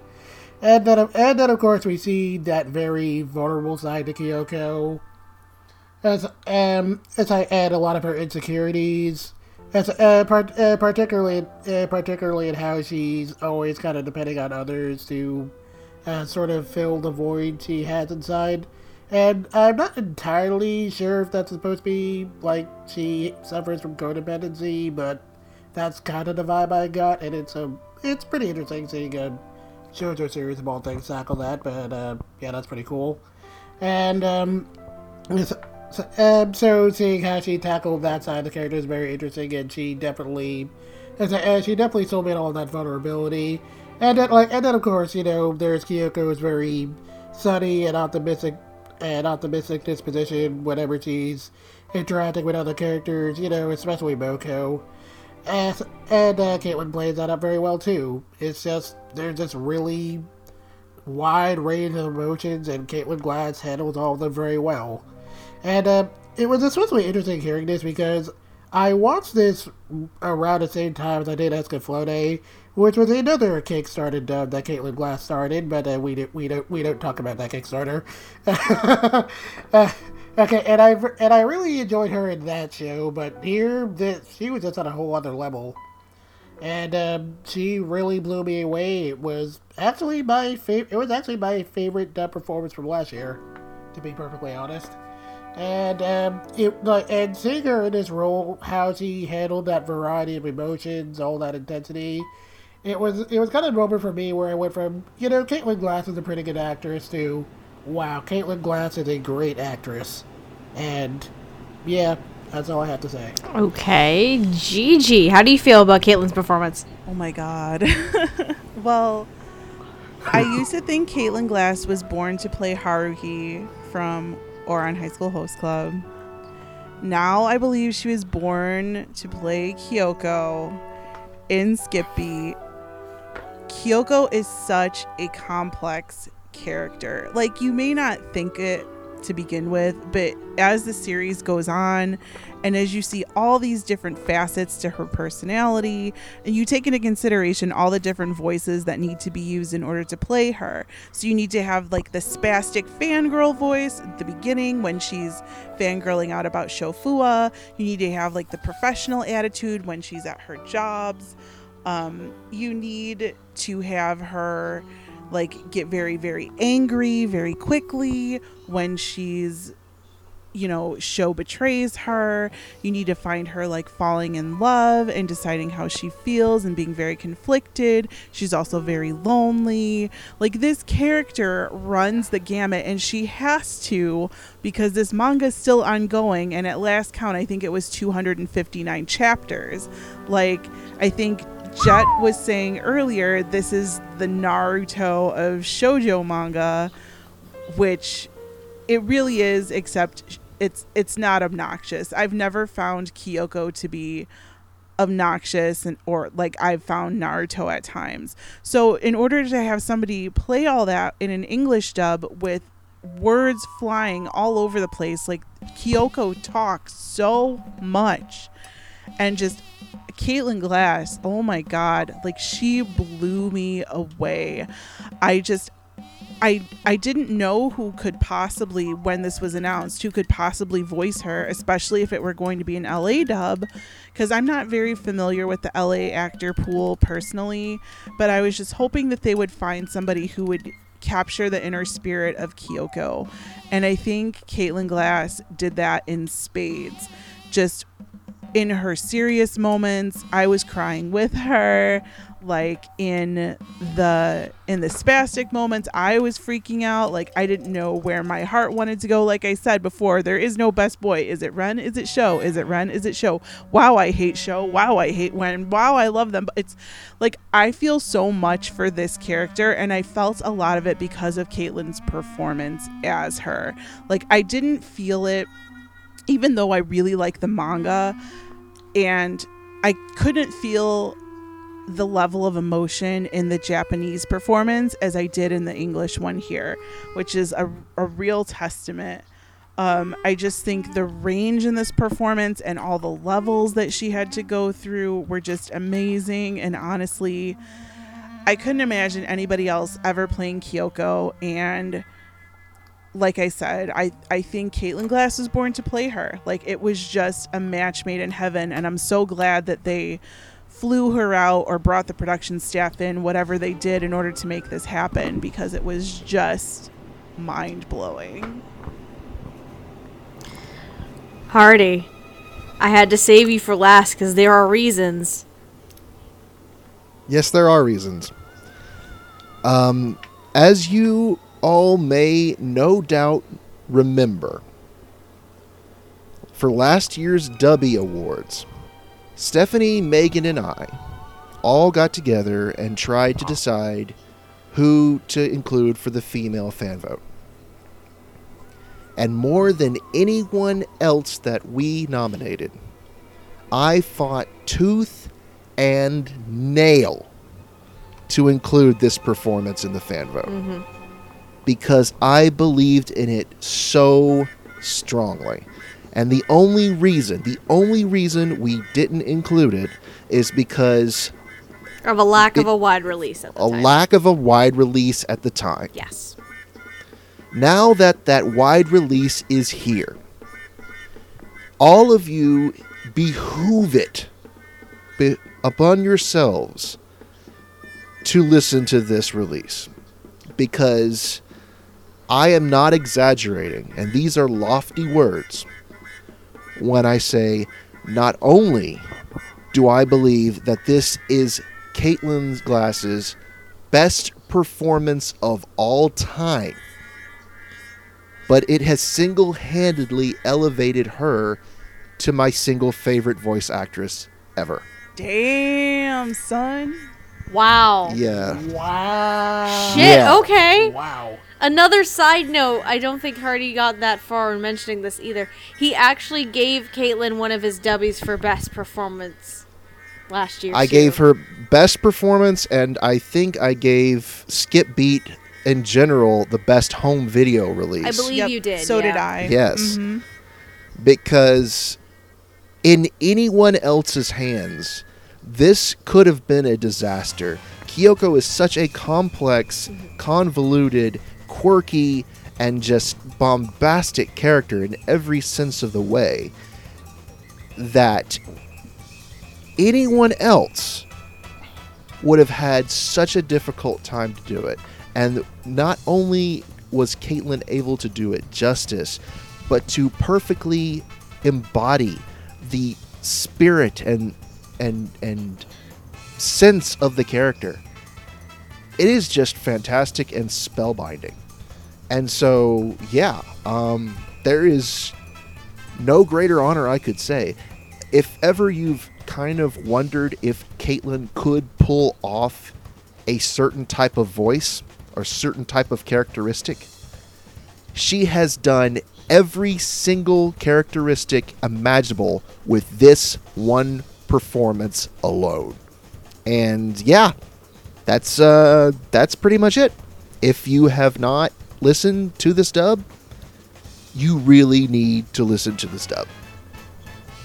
So that's all I gotta say. All right. So clearly, bottom line, you should watch the fucking show in the dub.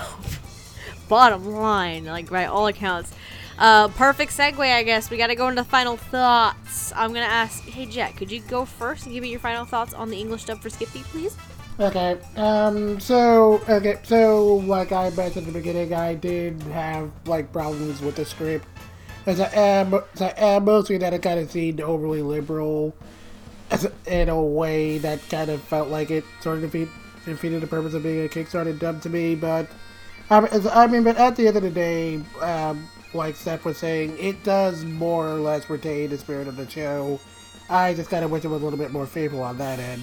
But putting my issues with the script aside, like, the performances here are really great. The direction is great. Like, it's just stellar all across the board. Especially Caitlin Glass as Kyoko. It's just a really phenomenal performance. And I'd say it's worth listening to the dub just to hear that one performance. It is really fantastic. And, yeah. I have my issues with it, but, like, but the reception to the dub has been positive, so I guess that's as good a sign as any. It's certainly worth watching, so give this show a shot. It's cool.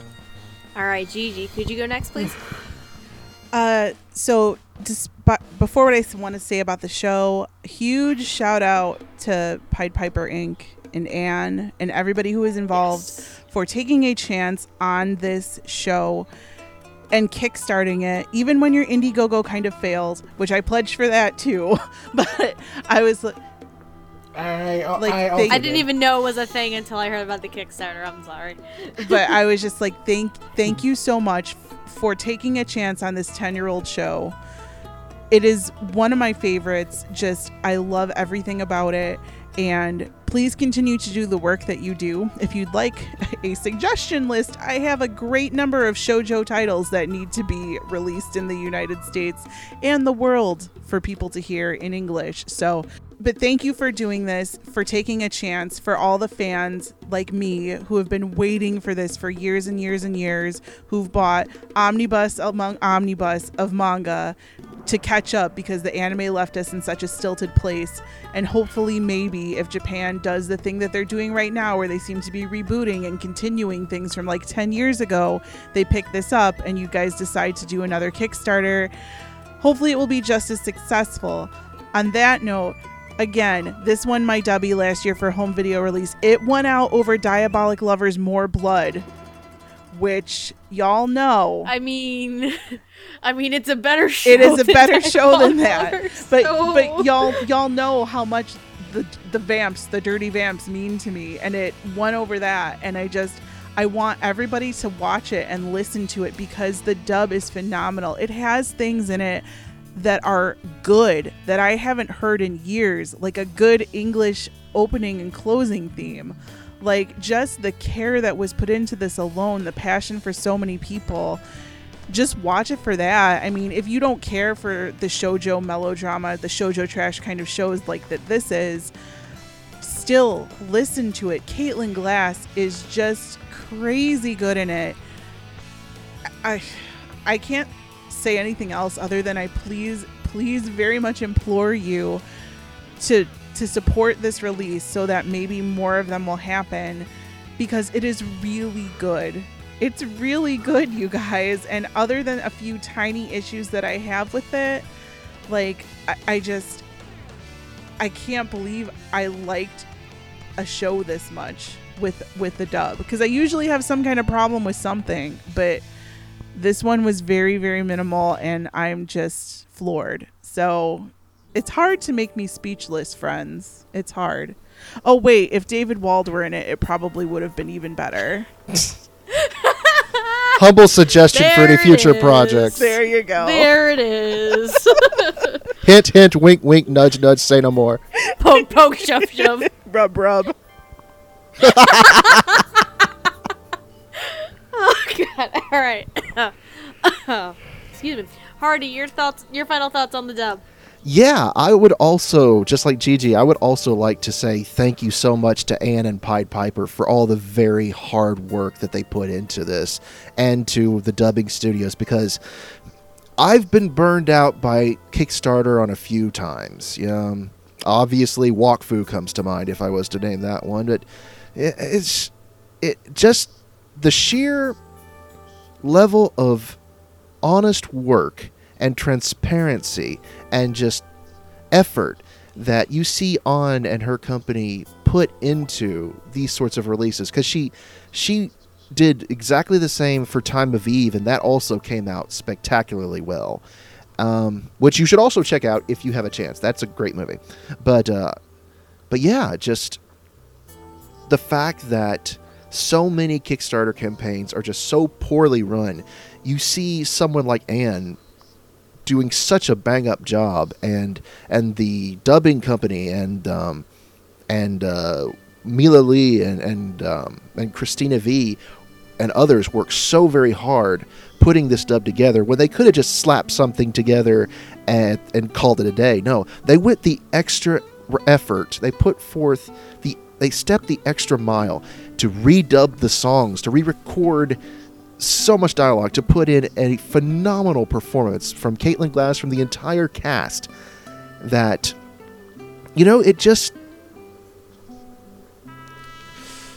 it makes all the difference in the world. It just puts a smile on the face to know that something I could help bring into this world by giving monetarily, something that my money could help create, something so great. It's really and truly an honor that I was able to be a part of this personally in a small way. And so, yes, I absolutely implore you, if any of you who have not yet listened to it get the chance to, please purchase and support the release, and I guarantee you will not be disappointed. Okay, so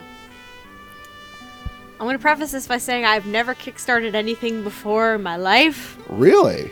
Yeah, like this Wow. and Escaflowne, because both their campaigns were around the same time, actually. They were the first ones that I ever backed. In fact, there were 3 at the same time. There was this one, Escaflowne, and Riding Bean were all going on at once. Yeah, I remember so it being was- really broke. Yeah. I don't know anything about Aria were the...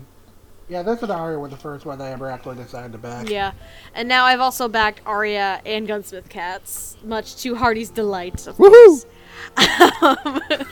Because of course he'll never get off my fucking case if I did.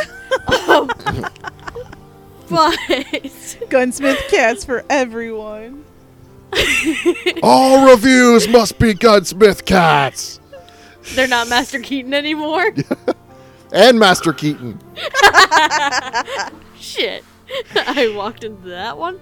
But the big thing with this, because I couldn't really, I never tried Kickstarter before, I never backed anything before, I was hesitant on how things like this would go, and I am just thoroughly surprised with this show and the dub for this in particular. It's a labor of love. It's really what it comes down to. This dub is a labor of love. From the direction and writing, to the casting, to, like everybody was saying, the fact that they redub the theme songs. It is just an entire labor of love. And like Hardy was saying, to be a part of that journey and be in some small way, that makes it all the more exciting for me. And it's awesome. But the direction, the writing, the casting, the performances, everything about this dub, holy mother of God, this is amazing. It's very, very solid.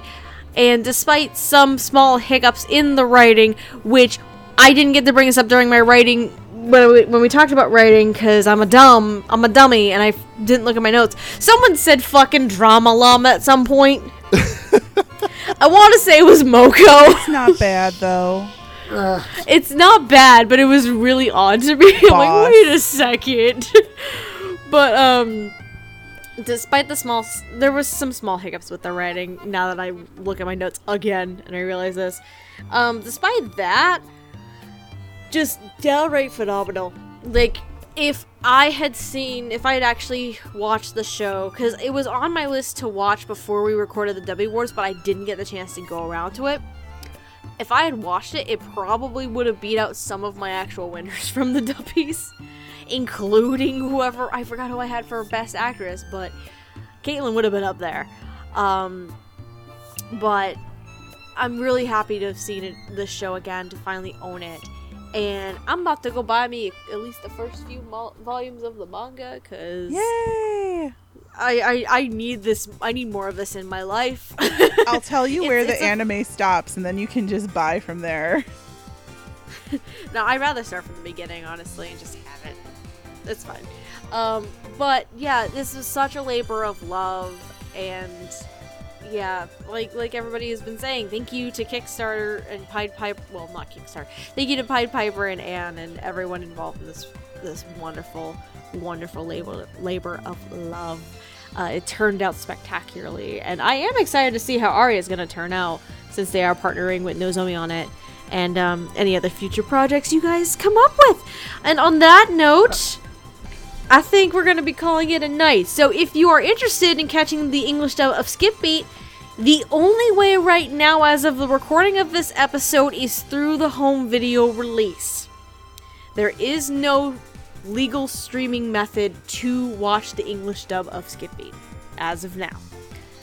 So, the only places you can buy the home video release, as well as of right now, is through Right Stuff or Pied Piper Inc.'s own website.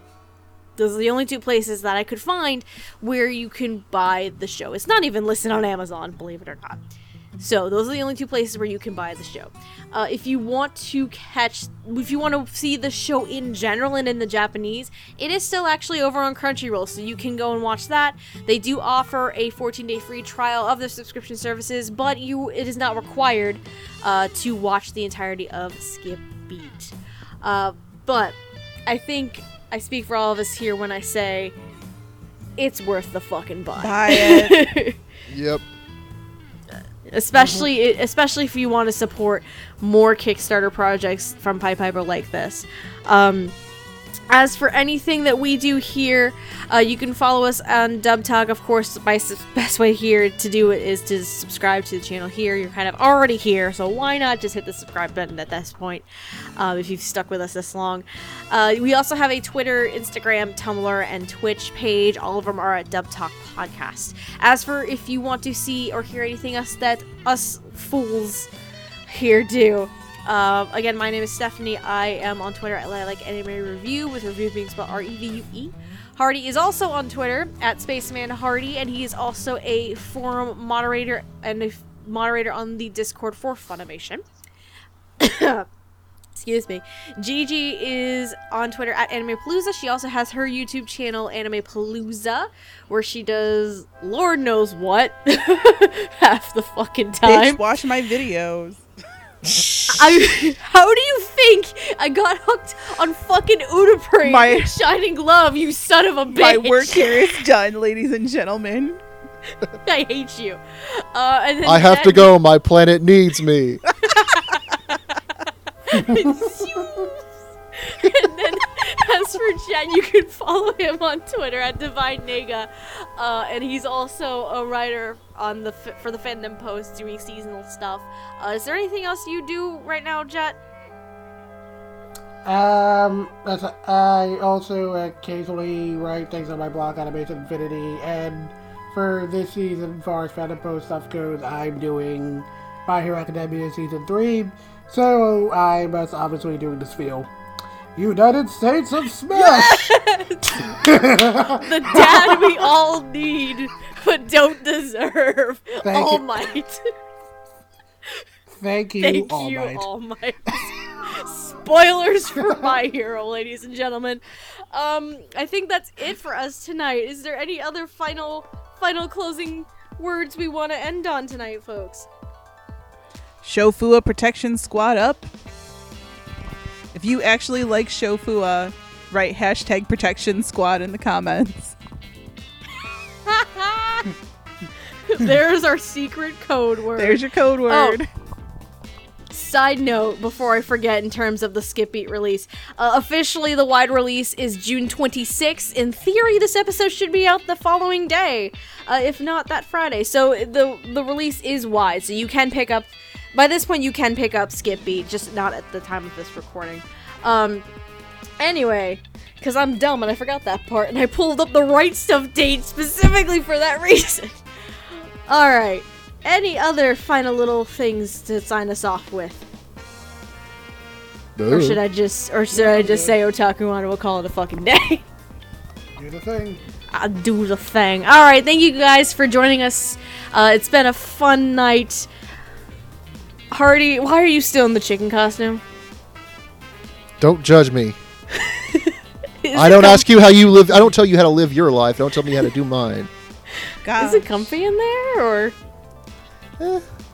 I would think Kind it'd of be downy. You're all so bossy. Yeah. Like a Like a boss. Like a boss. Doing the Good night, outro like a everybody. boss. Good night, everybody, and Otaku Wanda, my friends. Love your Like a faces. One other time, pretending that you can't see all the things you could be.